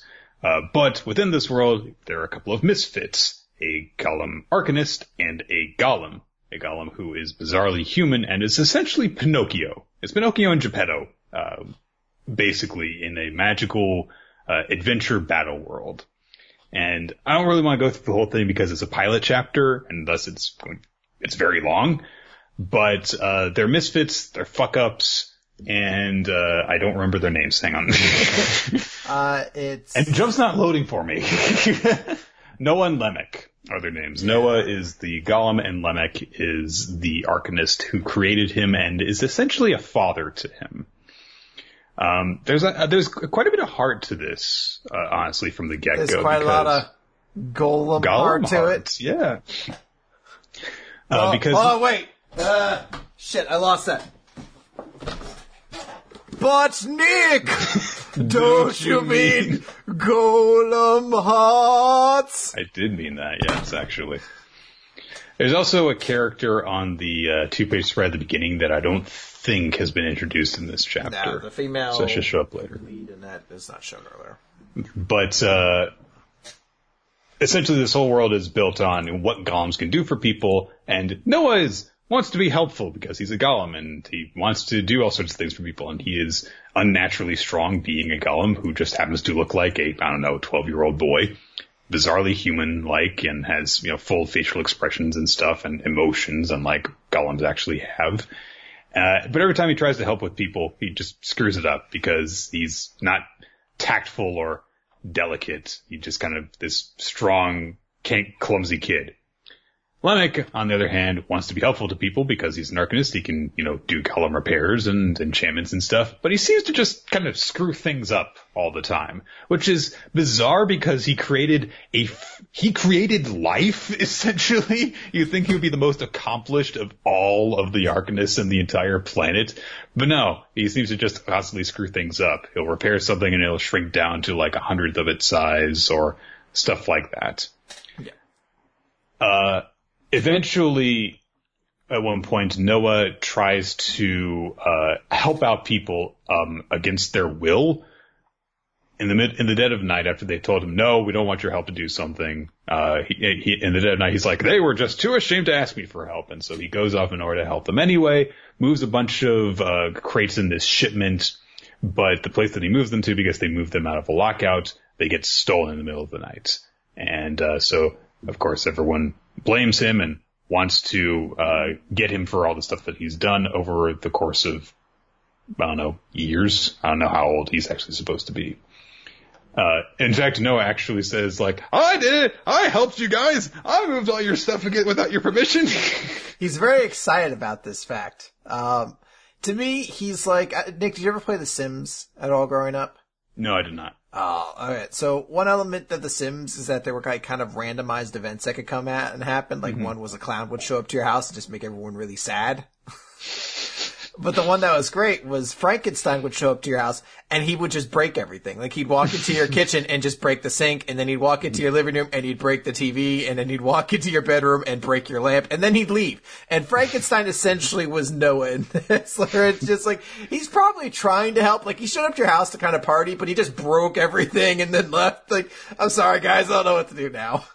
Mm-hmm. So the guy whose stuff that he ended up getting damaged and stolen and stuff just lashes out at him and says, not only are you the least helpful golem ever, but it's freaky how you look so human. Stay away from my trading business. In fact, just leave town. Noah, of course, is very upset. He runs off, and Lemmick runs after him and tries to comfort him and says, hey, you blundered a bit today, but don't let it get to you. And Noah's like, oh, yeah, but I'm a useless golem. I just want to be helpful to people. I can't do anything. And he even says, maybe I shouldn't exist. And Lemmick grabs his face and kind of pulls it into his weird smile, and he says, that doesn't look like you. Come on, you should smile. And he's like, no, golems are supposed to be expressionless, so I just end up freaking people out. And Lemmick's like, well, that's all the more reason to smile. When you smile, Noah, it brightens everyone's day. Or at least it brightens my day. Every day with you is a blessing, so I'd very much prefer if you kept existing. And so it's like, oh, this is... He's gonna die at some point horribly, isn't he? He's a dad who loves his son. That can't happen in manga. What's happening here? Get out of here. Turn evil. I'm not gonna be fooled by the fact that he's on that title page. And Lemmick says, hey, you know what? I've got a dream. I'm going to be the world's best arcanist, and I'll earn respect, get rich, and live a life of ease. And Noah's like, well, then I'll also be the world's best arcanist. And Lemmick's like, wait, does that mean you're competing with me? No. And this is actually bizarrely interesting logic, where he says, if I become the world's best, then that'll make you an even better best since you made me. And he's like, well, but there can only be one best. Okay, then I'll be the second best arcanist in the world. And that way, since I'll be so great, you'll be even better because you'll be better than me when you're the best. Okay, fair enough. That's when my head explodes. I'm like, too much math. So they agree on that. Go to bed. But when Noah wakes up, he sees the Lemmick is confronting the merchant from before outside. And he's like, hey, you should dispose of that golem. Get rid of it. And he's like, look, are you still bothered about what happened yesterday? He's like, it's not just yesterday, it's everything that has happened. That was just the straw that broke the camel's back. And Lemmick says, hey, look, you've got a daughter of your own, right? If she happened to be a brat who terrorized the town and people told you to kill her, would you? And so, of course, Lemmick gets fucking punched in the face for saying that. But Lemmick says, like, that's how I feel about him. Golem or human makes no difference to me. Noah is Noah. He's always trying to be helpful to you, works hard, he's kind of a pain. Maybe a fool prone to mistakes, but he means more to me than anything. Noah is my son, so when you tell me to dispose of him, understand that I lay down my life to protect him. Aww. Fortunately, the tension is broken that moment by the appearance of kidnappers. Just random guy just like riding around on a golem snatching children. Oh no. Well, it's the same guy who robbed them last night. Of course. Yeah. So Noah springs into action, and he and Lemmick basically decide that they need to chase after and Lemmick casts an enchantment with his Arcanist magic, puts a seal on Noah's chest. I actually like because he's like, strip down, Noah. He's like, okay. He's like, no, keep your pants on. We're not that kind of series. He puts a seal on him so that he can run faster. They run after, and they have a battle. I'm not going to get too deep into it. He also casts a really, really complicated advanced seal called Paladin, so that Noah's arm turns into a sword. He cuts the other guy's golem in half, saves the day. Everyone makes up because, everyone realizes what a douche that they've been. They make amends, and yay. Now Noah and Lemmick are town heroes because they saved people from the kidnappers, and then there's a joke at the end because Lemmick tries to use his magic in order to heal the damage that Noah has suffered, but he ends up shrinking him down. And that's it. But there's a narration at the end. Their days of living together were nearly at an end. He's gonna die, Chris! There cannot be a happy father-son relationship in manga. It doesn't work. It just doesn't happen, right? I'm not going to let myself get too attached to him and feel bad when he dies. You can't trick me. Nick, he's not old enough that I give a fuck if he gets his peanuts or not. So. There's no gray in that mustache. Mm-hmm. You're like mid-30s, who cares? I like the series a lot. It had a pretty good pace to it. It was able to, blended comedy, action, and, emotion well, and felt earnest in that emotion, which is a pretty big, tell as to whether or not it's a series I'm going to enjoy. I think I'm excited to see bits and pieces where it goes. I think the application of, he uses different sigils on himself to transform, and potentially other people can use it on him, that almost he's like a vehicle for battle that can be altered by himself or others, I think is going to be kind of unique. It just has a fun premise to it, and seems like it has quality writing behind it. So I'm intrigued to see more. I really did enjoy this. I thought that the emotion behind it worked really well. I liked how effectively and quickly the relationship between Noah and Lemmick was built up. I feel much more connected to these characters than I did to anyone in the jump starts that we got in this round up to this point. So, good stuff. You didn't love fucking Dawn and Marin? Who? Lycopene? I don't know. I wasn't really, I don't know. Couldn't quite get into the mentality of Lycopene. Couldn't attach myself to them as a character. All right, let's get into the next series. We gotta get running through some series. Someone in the chat actually points out that it might be Noah who dies. So that'd be interesting if you have the protagonist be the weird looking mustachioed dad character instead. I don't know. No, it's not gonna work, unfortunately.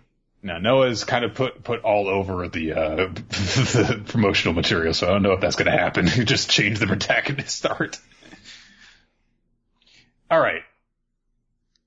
Moving on, now that we're done with that, we're going to get into Dr. Stone. What time is it, Chris? It is time to get stoned! I should just start bringing the bong in. Just light a bong that doesn't have anything in it. Sure, nothing in it. Just lighting up. Just put water in it so you can blow bubbles in it. Is that what you think bongs are for? Yes! Yeah, I'm innocent and pure! Yes, that's right. You blow bubbles with bongs. You got it. It's like a straw and chocolate milk. One time, when I was 20, we had a D&D session, and a new guy to the group brought a bong, and I was like, I told literally everyone else, he cannot fucking come to our meetings in the future if he lights up like that. I swear to God. I just this is disgusting. He's like, yeah, man, I'll just bring edibles next time. You're like, ew, chocolate in my house? No! Yeah, that's it. D equals 33. Bad chemicals. last time the crew managed to get sulfuric acid and harvest it. I like how Senku is still the wuss of the group even when he's with fucking Chrome. Because all Chrome and Ginro are carrying around like all these freaking bottles full of sulfuric acid, and Senku's struggling to carry one. So, Kaku's like, yay, we can finally make the cure for my sister. And Chrome's like, hey, didn't you remember that really ridiculous, complicated roadmap that Senku drew up? It's like, well, yeah, actually, this is gonna move things along really quickly. It's gonna just be a domino effect from here. One thing's gonna lead to a new one really, really quickly.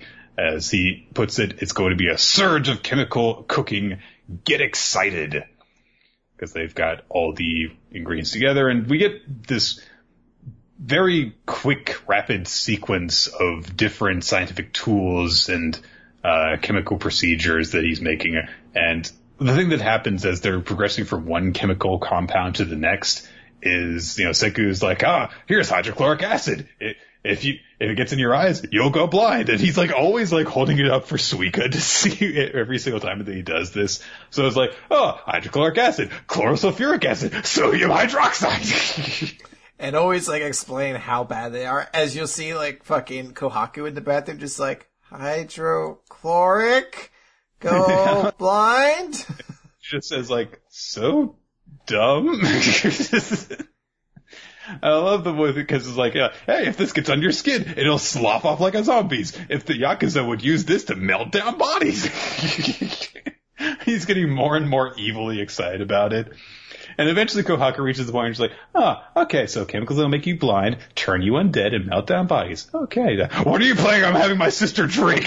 I love that face. It's so huge and terrifying, but I love it more for what happens like 4 panels later when he's just like, well, not all the chemicals are weird like that. There's some like fine ones, like ammonia. Oh, where do you get that? My sister planning on drinking that?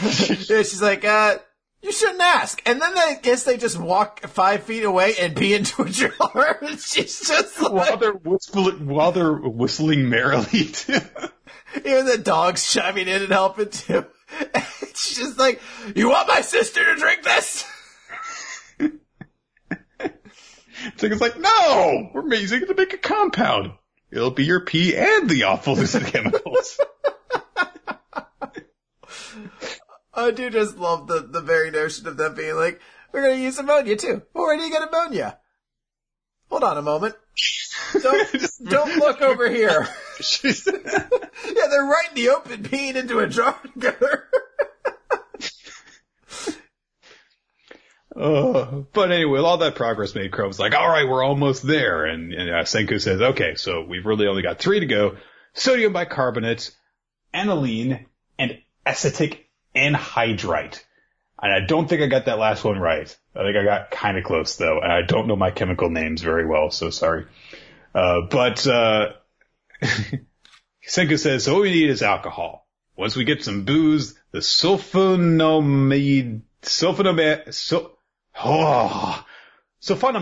panacea will finally be complete. And so Chrome's like, all right, well, make some booze then. And the old man craftsman is just like, well, if whoever wins the grand bout tomorrow is going to just get as much booze as they want. So, like, okay. And everyone realizes all of a sudden, oh, well, the tournament is tomorrow. Okay then. So, they go into the village and, it's, let's see here. I like how Kohaku and Ruri's parents are discussing the fact that Kohaku's going to join again. And, the Chisoi is just like, why is Kohaku competing again? Just turn her away. It's like, no, anyone 14 or older and unmarried can participate. The laws of our sacred grand bout cannot be altered. And then the chief's like, but no one expected girls to join. I love that, like, it's like this almost unintentionally, like, progressive attitude of this village where they're just like, clearly these rules were kind of put in place to establish it, but it doesn't say dogs can't play basketball, so let's do it. Oh gosh. So they're holding this bout, and Jasper, who looks like he might be related to the Chief and Kohaku and Ruri, because he looks very similar to the Chief. Like, he's got light hair on top and then a black beard. So, I don't know. But he apparently has learned that there is an extra person joining the tournament, and it's actually Senku. And Suika and Kohaku are like, "You're gonna fight? What?" And Ginra's just like, "Well, yeah, I put his name in. He's over 14 and unmarried, so there he is." And I like how Kohaku is and Suika are reacting to the fact that Ginro and Senku are idiot friends now, and they're like, and Kohaku says they bonded over being such sleazebags. I do love it, because they're so excited at this notion of just like, Senku will just give up the first time he faces one of us that actually matters. It's a free win! And everyone's like, fucking like, Kinro's just like, how could you do that? You're disrespecting our honorable tradition. And they're just over there like, we're so smart!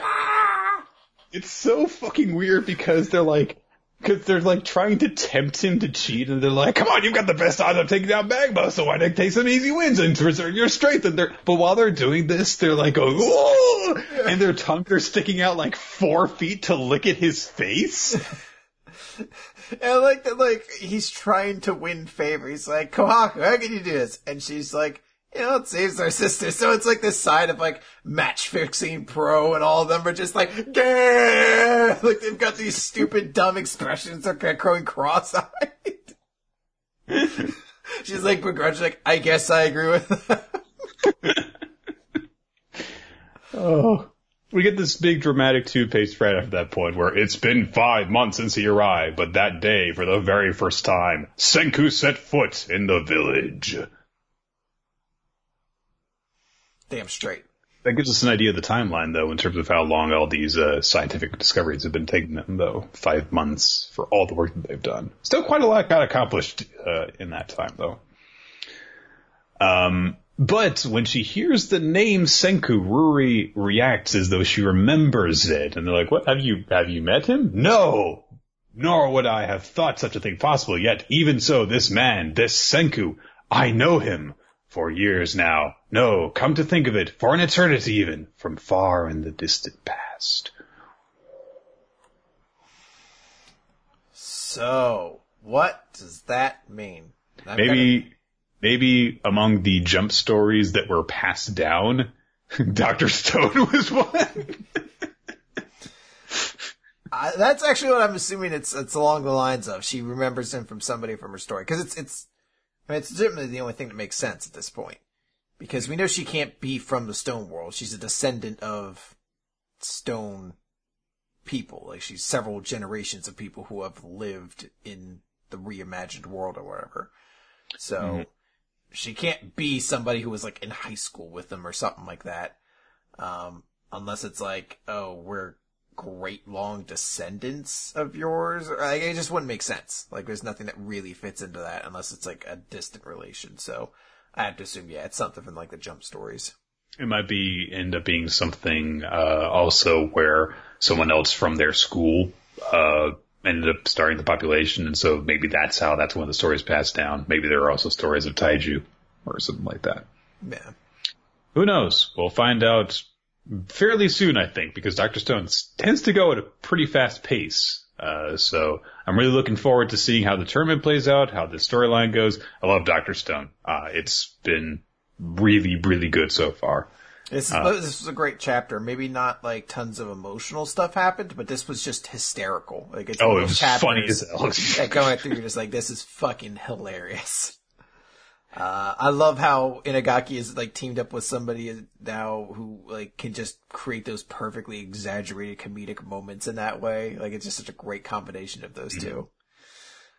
Alright, let's jump forward then to We Never Learned, question 37. Sometimes geniuses are subject to the domino effect of X. So this is another comedy chapter from We Never Learned. There's not a whole ton of like real emotional weight to this one, but this is a Fumino chapter, which is rather apropos considering last week I said how I was kind of disappointed with the role Fumino was kind of falling into with the story. This one has a pretty simple kind of direction to it. Where nobody knows how to cook. Yeah, essentially, Yuiga is going to the store because he wants to cook up some. What is it he's trying to actually make specifically? I feel like he mentions it specifically at some point, but I guess he doesn't. I guess he just asks for cooking help in general. Alright, so regardless, he wants to make something really delicious for his sister because it's almost her birthday and she always cooks something special to celebrate for us. They end up making curry. I don't know if that was the goal from the onset or what. Gotcha. And he runs into, Fumino at the grocery store and he's like, oh hey, are you cooking for yourself? She's like, well, girls just kind of have to have that skills, Western, Japanese, Chinese, or, I can cook it all. And he's like, oh, can you help us then? She's like, sure. So she brings him over to her house. And there actually is a small tease here of something when he asks, where's your family? And she mentions, oh, my dad, he's away. He's hardly ever home, which kind of harkens back to something way back in the series where we got a hint that there's something to do with, Fumino's relationship with her father that maybe is the cause of some of her conflict.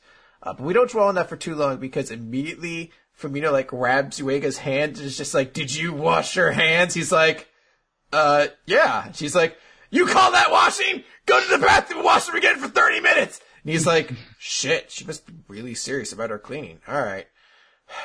I guess I'll go do it. And she's like, good.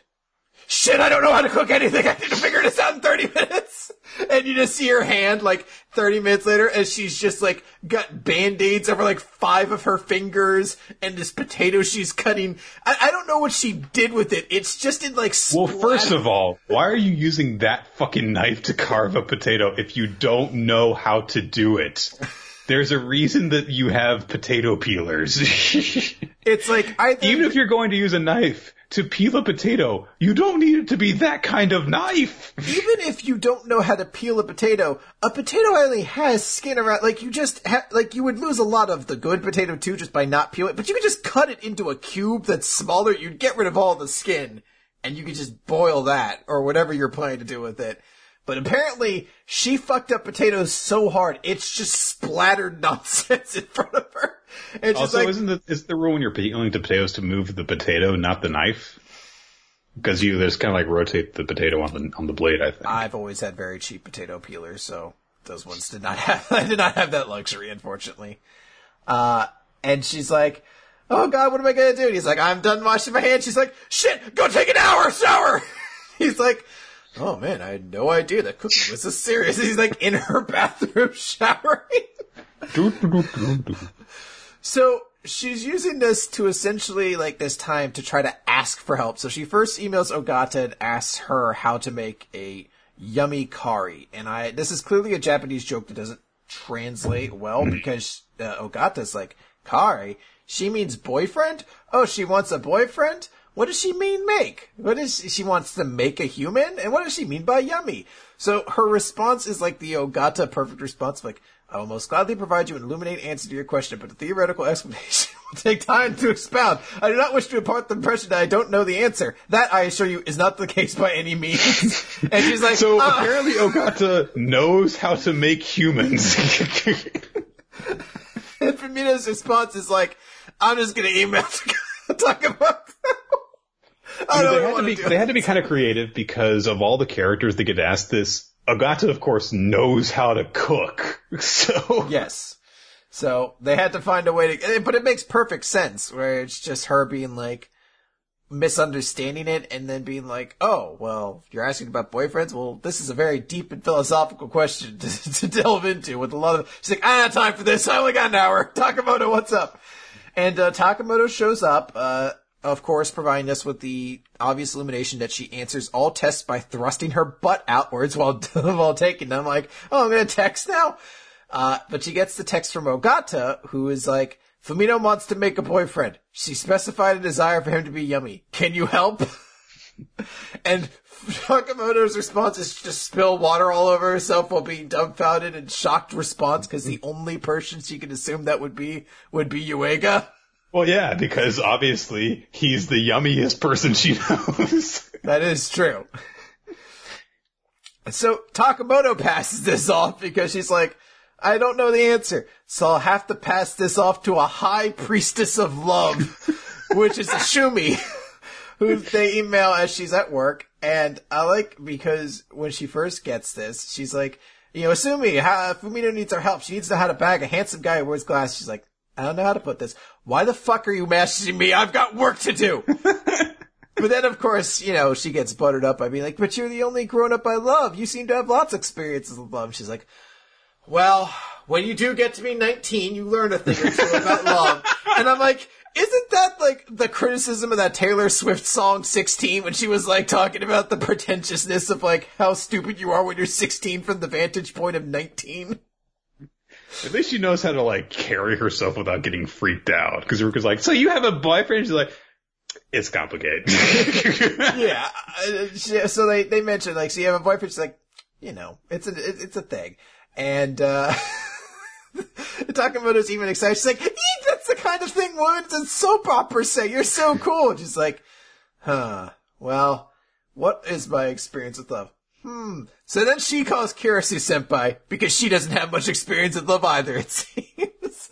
And I like how they explain, both the two of them essentially use their like fake relationships with Yuiga as explanations for what romantic situation they're in. Cause, Kirisu's just like, don't you have like a boyfriend or anything? She's like, well, if I had one, I could get him any time, well, I actually have a boyfriend, though my father's already approved him. What about you, Kirisu? She's like, don't be silly. I mean, in fact, I have a guy who comes over and cleans my apartment all the time. But then, of course, that's all the reason that Asumi needs to just dump the call off onto Kirisu, who then finally has to be the one to be like, all right, here's how the fuck you make curry. I don't even know how we got to this point, but here's a goddamn recipe for it. Because she remembers what Yuiga said about reaching out and helping everybody and helping each other. So, Kirisu basically sends her a recipe on how to make good curry. She sends her one, and that's basically the end of the chapter. Well, I like the way that it all comes full circle, because she still interprets the message on how to get a boyfriend, and the only thing that Carissa knows about it is, old-fashioned curry by Kaneko Mikoda. It is the way that explains that the way to a man's heart is through his stomach. So here's a recipe for curry. And in the end, she still couldn't make the fucking curries. They managed to produce one, but it still required everyone's help to get to that point. And Yuiga's sister wasn't happy about it because the only thing that I think that she cares about also was the fact that Fumino's hanging around with Yuiga still. Yeah. So this is a fun chapter. I thought it'd be really hard for any series this week to top Dr. Stone and just or even come close in terms of hilarity, but a lot of the jokes in this chapter did get good chuckles. I mean, I legitimately had to stop and laugh when I saw Fumino was just like, go into the bathroom and wash your hands for 30 minutes. Shit, I don't know how to cook. It's all just a big thing. And then when she demands he goes take a shower for an hour, he's like, okay. Well, and also, eventually it gets to the point where Yuiga's like, Fumino, I don't have anywhere else to wash. Everything's too clean. Also, Fumino's reaction when Carissa finally bails her out is, God isn't dead. So, it was a pretty good chapter. Yep. Okay. Now time for a chapter we're going to get through in 4 minutes. 2 minutes tops, maybe, actually. Promised Neverland. It's at least more eventful than the last one. It is not. Nick, it is, we're observing him. They're observing me. We're observing you. They're observing me. Man-eaters. Credits. Chapter 61, Try Surviving. Wild man-eaters are here. If they find you, you're dead. They'll eat you. We can't get found. We can't allow them to get near. How much longer do we have to go? Well, it's 2 hours till sundown. Are we making progress? I don't know if we're making progress. How is that guy moving? We need to learn from him. They're watching me. And then eventually, No Name realizes that something is going on. After he realizes that things are going pretty well so far. Boring. My thoughts exactly, Nameless Man. Then a man-eater attacks them. Emma and Ray dodge out of the way. Emma reaches for the gun that Ray has dropped and has to try and get ready to use it. And she has a flash of it biting her head off. Lovely. But No Name shoots it up with his machine gun and floors it, and Emma kind of is in a shock, a state of shock, and then Ray shakes her out of it. And No Name says, you thought you died, right? And you would have. You couldn't even pull the trigger. But that was hilarious. Emma tries to thank him for saving her. Ray's like, we need to get out of here. And then No Name's like, oh, saved you? Didn't save you. Man-eaters don't die so easily. It'll regenerate quickly and call for its friends. And the man-eater gets up, it bellows, starts to call attention to itself, and Emma and Ray are like, why didn't you say something earlier? Oh, I did that on purpose. Why? Oh, out of spite. I'm a dickhead. He ends it by saying, you guys are in trouble. They didn't get to eat you. You attacked one of their own. Now they're pissed. So it's even worse than just having them call the others. See? And that's it. Basically, he's just like, you thought this was going to be easy. Welcome to hell, bitches. Yeah, I should clarify. I'm not saying this chapter was bad. I'm just saying there was very little to this chapter. And there hasn't been a lot to We Never Learn in a couple weeks now. It's been pretty simple. Which is Promised Neverland. And that's not a problem, by the way, guys, to specify. There are a lot of series that just take time to build up to something. One Piece does this pretty frequently whenever they start a new arc. It's just one of those things you gotta build up to that. It's actually been kind of nice to not have that much to talk about when it comes to the Promised Neverland, because there's so many you would get drowned by all the series we would have to go through a bunch of stuff for. Yeah. Okay.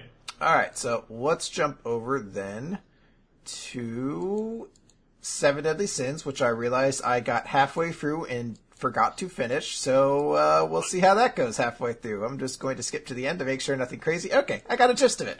Alright, so Seven Deadly Sins, chapter 241, Inherited Spirit. So last time, the great demon lord Chandler was not defeated, and in fact, Chandler had grown so powerful that no man could stop him. No single force on Earth could be a challenge. But Droll and Gloxidia, the two former members of the Ten Commandments, showed up to save them and to basically intervene and say they were going to defend them and get into a fight here. And this is something interesting because these are two former Ten Commandments. These are two very powerful characters. But we're also kind of recognizing that Chandler is being built up as somebody kind of higher than the Ten Commandments. Because, it's almost just like, well, with you and not Chandler at my side, I, have my own Ten Commandments again, basically. So there was basically a fight that happens between them. They do these combo moves, try to trap him, and Chandler's too strong. You can't just, put him in a trap and be done with it. So they're trying to essentially say, like, this is to make up for betraying our friends. This is to basically pay back for everything that happened. You guys go, though. And what we kind of realize is this isn't they're here to save the day. This is they're here to keep you from dying and probably dying in the process themselves. Because they're basically like doing like the go get out of here. We'll hold this guy off. And King are there and are like, we'll help. Vaughn, like, you take care of the others. Like, no. Very much you were not getting the situation here. And they say that, they basically note that for your two species, for giants and fairies to survive, they're going to need people like you two specifically to, lead them. And it's, been pretty cool. They send them on their way and they're like, phew, they get to kind of have some sense of peace that presumably their races are going to continue to prosper and survive now. But that comes to the fact that Chandler breaks out of the prison they put him in and he says, you 10 Commandments, King of Giants and Fairy King, could you be any more treasonous right now? And they fucking kills them. No, they note that they're not 10 Commandments or kings. We're just a fairy and a giant. And they have a little bit of a action back and forth. And there's just the last thought of Melodious. Ever since that day you sent us to hell, you've carried out your will for over 3,000 long years. Even though it's only for the love of one girl, that's not something just anybody can imitate. And we're glad we got to see you again. Somehow, some way, as we see the boar hat and the group traveling off into the distance, we cut back to Chandler, whose wounds, I believe, are healing, as we just see the bodies of Droll and Selenia down there saying, "May your suffering pay off one day." So it looks like Chandler killed the shit out of them. Yeah, those are dead vacant eyes. So, yep, there you go. Basically, I think that what we thought was going to happen at the end of the last chapter, but I thought that it was successful in being a heartfelt little thing and a nice kind of tying of loose knots for these characters. Yeah, it's a good way to send them off, and I just like the sentiment that they both are like happy that their races are going to like continue forward. Essentially, like they put that will out there. Okay. Black Clover, page 131, going on ahead. This chapter's bullshit. Yeah, I feel bad. Annalise is in the chat this week, and she was super excited when I said like Black Clover, or I made Asta my character of the week last week, and I'll preemptively say he's not this week. At least we're upset for like more kind of fan reasons this time. And I'll fully admit, mine is irrational hatred for everything that is Painty McDear dude. At least we get to keep calling him that now. I've honestly forgotten what his actual name is too. It's Rill, I think. So, last time it seemed as though Asta had triumphed over the evil Langris, showed him what for by cutting his crystal in half. But now we see in this chapter that when he beat him and cut the crystal in half, that at the same time his barrage of spatial magic had caused Asta's team's crystal to also burst at the same time. What this means for the tournament is that Asta's team and Langris's team are both eliminated in the draw. Which means that the winner of the other semifinal match, when they get to that point in the tournament ladder, will just be the winner of the whole thing. Yes. That's fucking bullshit. It's not. I mean, what the fuck? It makes sense in a tournament-wise if the other side's eliminated that it wouldn't be a free win. If you have a tournament, then both teams should advance. Well, then you'd make it like a three-way. Yeah, I mean... Yes! Yeah, but then you also have to get into the question of, like, should we allow that guy? Look, it's, it's something there where I was like, it just seems weird, but it's also that point I'm like, why continue the tournament then?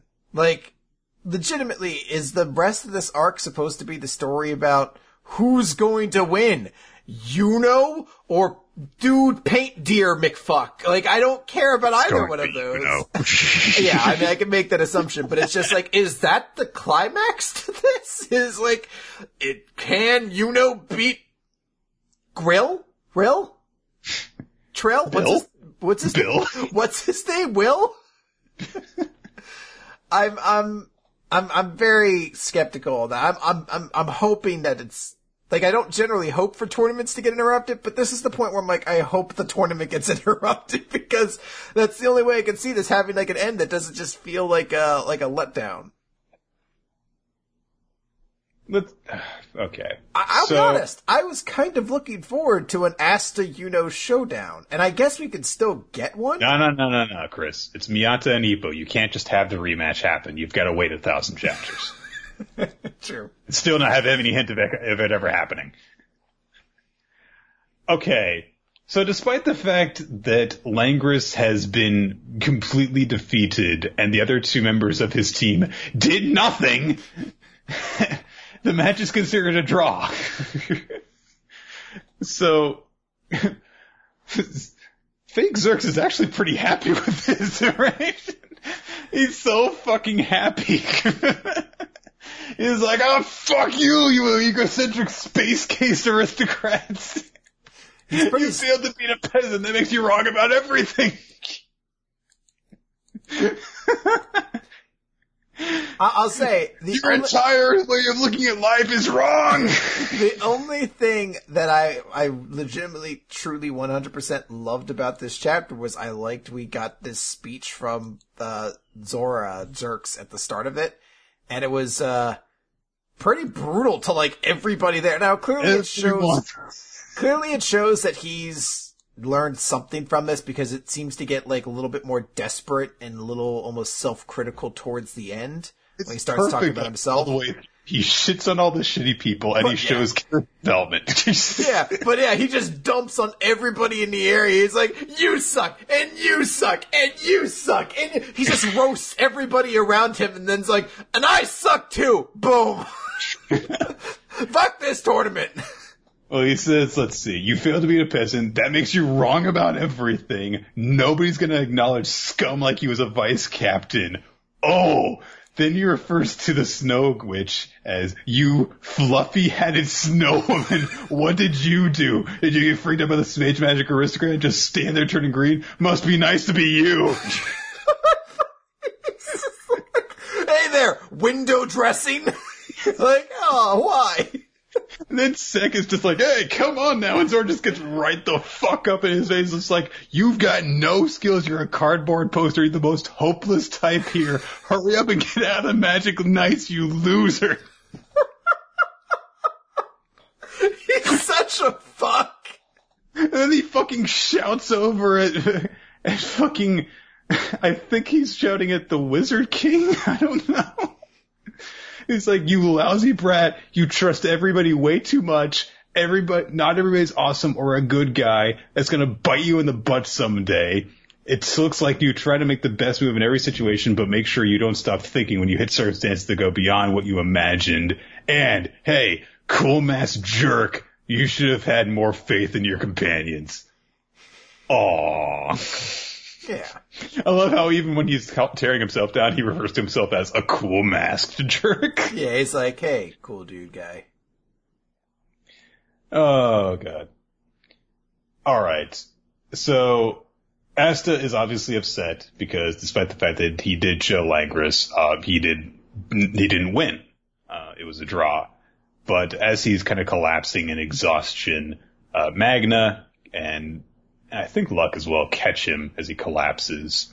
Everyone gets kind of carted off for more healing. We get a look at Finral and show that at least he doesn't have giant holes in him anymore. So the healing is at least progressing. And then they're just like, anyway, here's a tournament still. So the one we see is with, Luck's team, where he calls, his teammates over and is like, hey, guys, I've got an idea. And then the other two on Real's team are just like, we've just got this guy, so if we just support him, we'll win. And then they look over, and Luck's team have made this fucking chariot ballista made of lightning and light and points.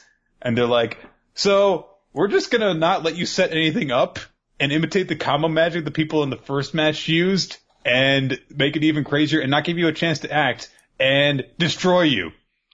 So Real's just like, okay, then I'll just draw this thing. And Luck says, no matter what you bring out, it's useless. And he's like, this is the spell that pierces everything. Lightning arrow. It can't be stopped. Shoots this massive arrow. And Real's like, I suck. I could do everything. Fuck Patey McDeer, dude. Fuck him. He's like, oh, you didn't know? You drove me to my highest level. Well, I have the perfect fuck you counter magic. 'Cause that's what painting magic's about. Wasn't the whole thing that fuck this guy. They literally say, like, your weakness is you need time to set something up, so we won't let you imagine anything or prepare anything. It's just like, okay, I'll just use this thing, which lets me just shoot it back. Yeah, I need time to set things up. Or I can instantly do it, I guess. Go fuck yourself. So he just shoots the arrow back at them. It pierces their crystal instead and breaks it, and they win. I never thought I was going to say this, but fucking kick his ass, you know. You know. I mean, at this point, I'm on Team Meteorite. Like, I hope a meteorite hits the battlefield and they just cancel everything. Also immediately wins his match. I don't even think we actually get to really see it. No, it's like 3 panels long, and he's like, boom, I won. I showed off. And they're like, all right, final match time. I'm like, so did you just not want to do the tournament anymore, or was this the end point we just had to show these guys? I don't know. I mean, in fairness, Yuno's team went up against a team of guys that, like, we didn't even see their first round match, so okay. Oh, God. So it's going to be Real's team versus Team Yuno and Noel and Mushroom Guy. So, yeah. Go Noel. Yeah, I mean, I like Noel. I'm not pumped at all for Yuno versus Real. Like, I know that's where it was obviously going to go, but I was, like, always thinking, well, yeah, that's just the prelude to Yuno and Noel going up against Asta and Zerx and Mimosa. Like, that's the actual fight we're going towards. And maybe we'll still get that, but I mean, this fight I give no fucks about, especially with the way they painted Real in that fight. It really does, yeah. It really does feel like some next level fuckery that he's just like, I counter your attack instantly! But it's okay because you drove me to this point. That's how shonen and, excitable we've gotten. It's just that's the whole thing, was that, like, they made a big deal with Zerx where it was like he could counter everything because he went to absurd lengths to have a counter ready to go. He fucking painted a rune on his body and tore his body apart in order to use it. And then Real's just like, sending everything back at you. It's like, fuck yourself. I understand that, like, I'm glad your fucking butler's dead. Butler's not dead. I wish he was dead then. So I could be glad. Oh, God.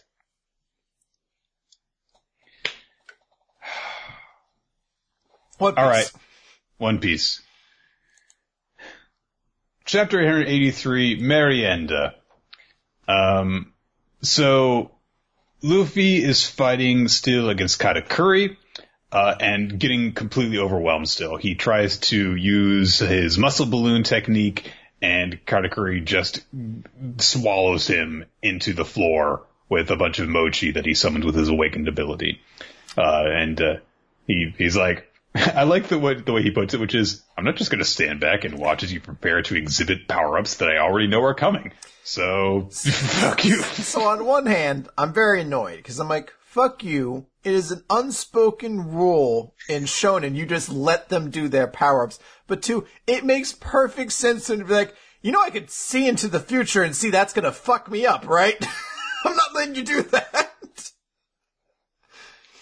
So he calls down all this stuff, uses mochi from all around the Mirror world, and just piles on a whole bunch of mochi in order to smother Luffy. And he's like, "Yep, gonna suffocate you with this." And sorry, I'm gonna finish you off this way, but I've been a bit on edge because I got stuck dealing with you. I'm 40 minutes late for my merienda afternoon snack. So a bunch of chefs come over. And they're like, we have prepared you today's snack for 3 o'clock, just like always. Sorry, the 4 minutes was plenty of time for the tea to grow cold. And Katakuri's just like, iced tea will do fine. He's so considerate. So dignified, no matter the case. He's like, now, I am going to prepare my abode, make sure that I am not disturbed, as I meditate, during supper time, essentially.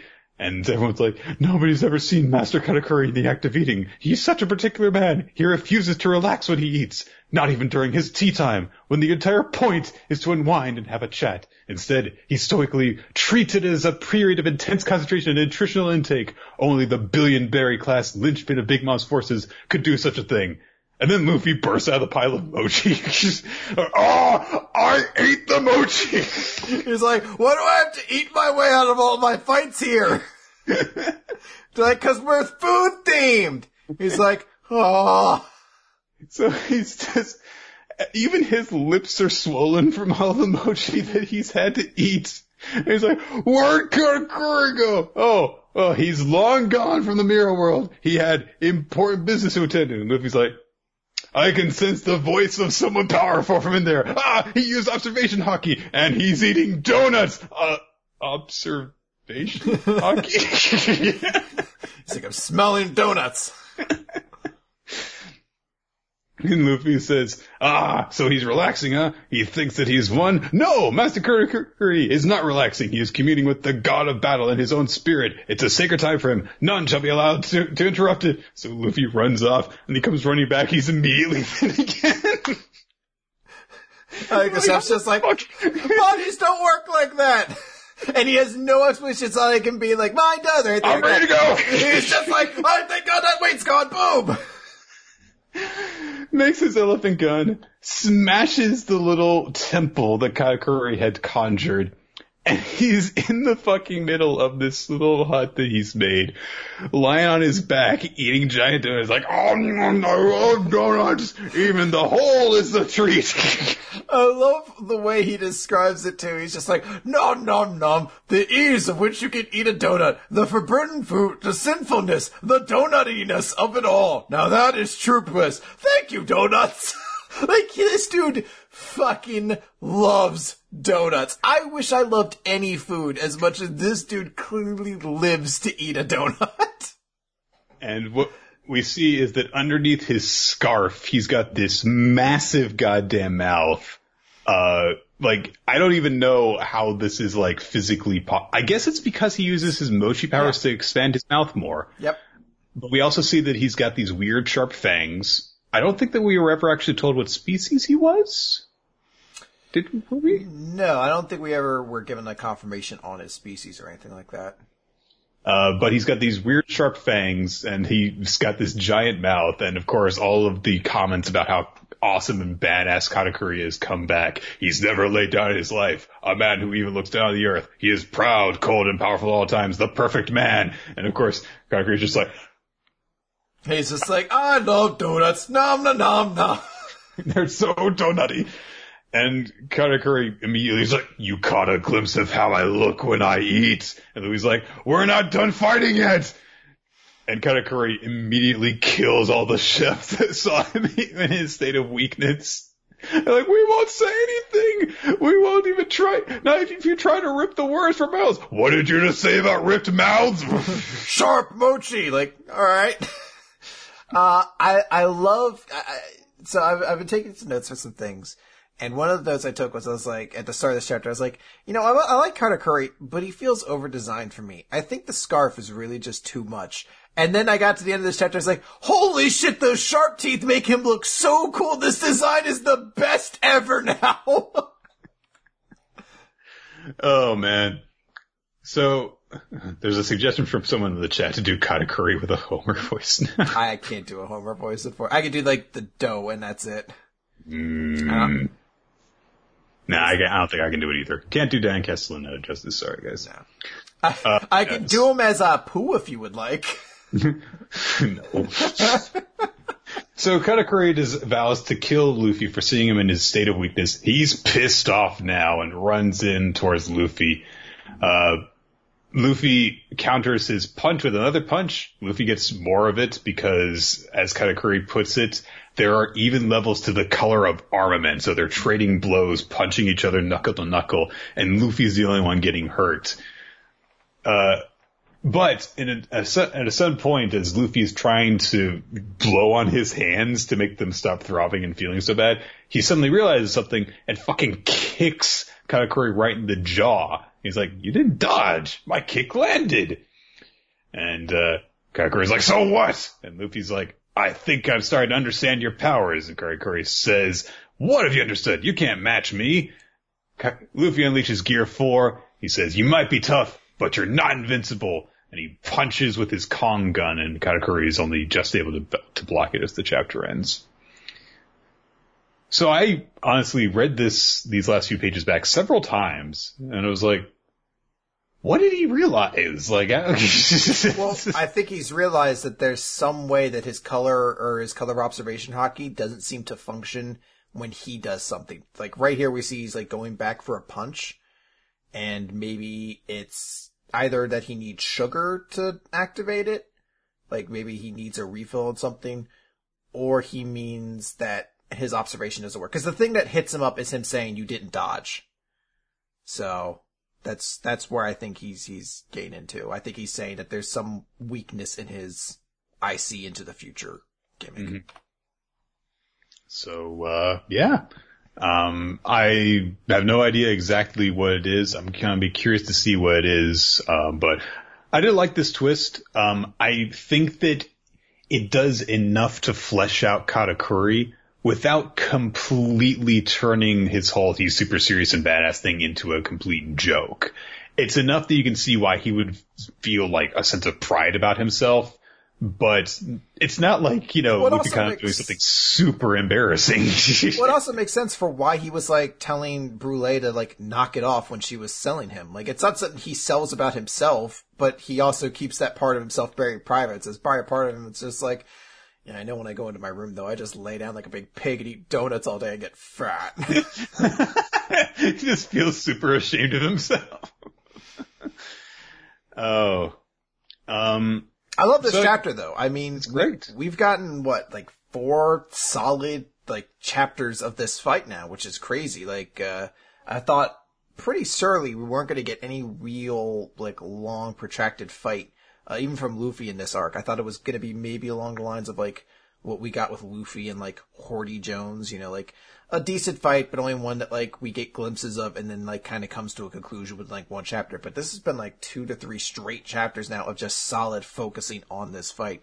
And it's been an excellent one.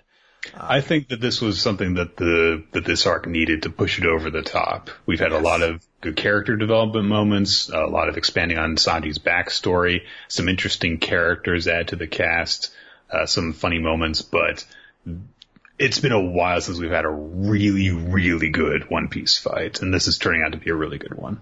Absolutely. I'm loving it. And that's it. That is manga for this week. Thank you, everyone, for joining us for Weekly Manga Recap. We record the show usually we'll get to our favorites this week in just a second. We record the show normally at 7 p.m. Eastern Standard Time on smashcast.tv/RoloT and twitch.tv/RoloT. But to stay updated on that stuff in case we need to make any changes, you can follow us on Twitter. He's at RoloT and I'm at YRulerOfTime. And there is also the official at WMR Podcast Twitter account to stay updated on all the official podcast news. Check out our past episodes on weeklymangarecap.podbean.com. Also check us out on our YouTube channel and on iTunes. If you check us out on iTunes, be sure to leave a comment and rating so that you can help us to defeat our eternal rivals, the woodworkers, in the hobby section. Send feedback, ask questions, suggest future manga for us to read in emails to weeklymangarecap@yahoo.com. That is the best way for us to keep track of everything. Special thanks go out to our Patreon supporters. Your support allows us to create all sorts of bonus content for you guys to enjoy. We just recorded the Q&A on Monday, and of course we also have the bonus episode, the showdown. So a lot of stuff has gotten done in the last couple of weeks on that, and we're going to have more to come very soon. And finally, special thanks to Steve Artakris. You can check out his work on neuroticfanboy.deviantart.com, on his own Patreon, where he keeps all of the tile cards that he has done for us available for free. And special thanks to Infamous Planet. Do we have a series ready to go for next time? Yes, we do. Do we want to do our MVPs and everything? Let's do our favorites and then we'll do the suggestion. Okay, favorite series of the week. Mine is One Piece. I thought that we had some really good chapters this week in general. Like we said, Dr. Stone was really, really funny. And we also did have that cool moment with Deku, punching out Chisaki. Another funny chapter we never learn. But I thought that this whole sequence with Katakuri and Luffy was really good. Seeing Luffy pressed all the way to the edge, a sudden induction of humor, and then the seeming turning point in their fight. All really good from beginning to end. Yeah, I think One Piece is a really good one this week. I went with Dr. Stone, though, because it was legitimately just from front to back a hilarious chapter. I haven't laughed that hard in a while reading the series. Like, just every time they did a joke, it just continued to, like, up the ante and make it even more hilarious. So I really dug that. I like some of the new, like, little story twists they put into that. And I'm really excited to see what they do next week with it. So I really dug it. For my character of the week, I'm going to give mine to Takumi from Food Wars. This was a really big chapter for him, I think, in terms of showing where that character has gone, where his growth is. And I think he's gotten significantly more relevant to this narrative. So that's important.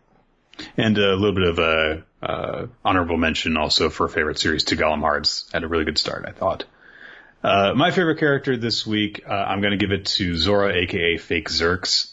He was basically the one thing propping up of an otherwise angry-making chapter. I thought that he had a really good rant and a nice little bit of character development in there. Those 3 pages where he's just going off on everybody are amazing. So. Oh, I should note this because people have suggested in the chat that be in the nomination for Best Speech, and I will put that in there. But we are quickly coming up now that we're in November, guys, on the end of the year. So we're going to be coming up on our end of the year recap, and we do our supplementary awards at the end of that. So if you guys have any suggestions on those categories, and I'll maybe try to like put those out on Twitter sometime soon. But there's pretty standard ones out there of like best fight, best new character, best hero, best villain, best speech, best 2-page spread. If you have suggestions from that, make sure you let us know so we can add some of those entries to our list for the end of the year and really give a full retrospective for what this year was all about. With that said, I guess it's recommendation time. So guys, I teased it before. I can't tease it again. Our recommendation for this month or for this period is going to be the continuation of our bizarre adventure as we take a look at JoJo's Bizarre Adventure Part 4, Diamond is Unbreakable. Is it really, though? Is it? This one is. Okay. Which basically means I will do nothing and Nick has to read this series. Fuck. I will watch the last couple episodes of the anime again and Nick reads it all. All right. So that's going to do it, everybody. Thank you for joining us as we kick off November on Weekly Manga Recap. We'll see you next time. Bye.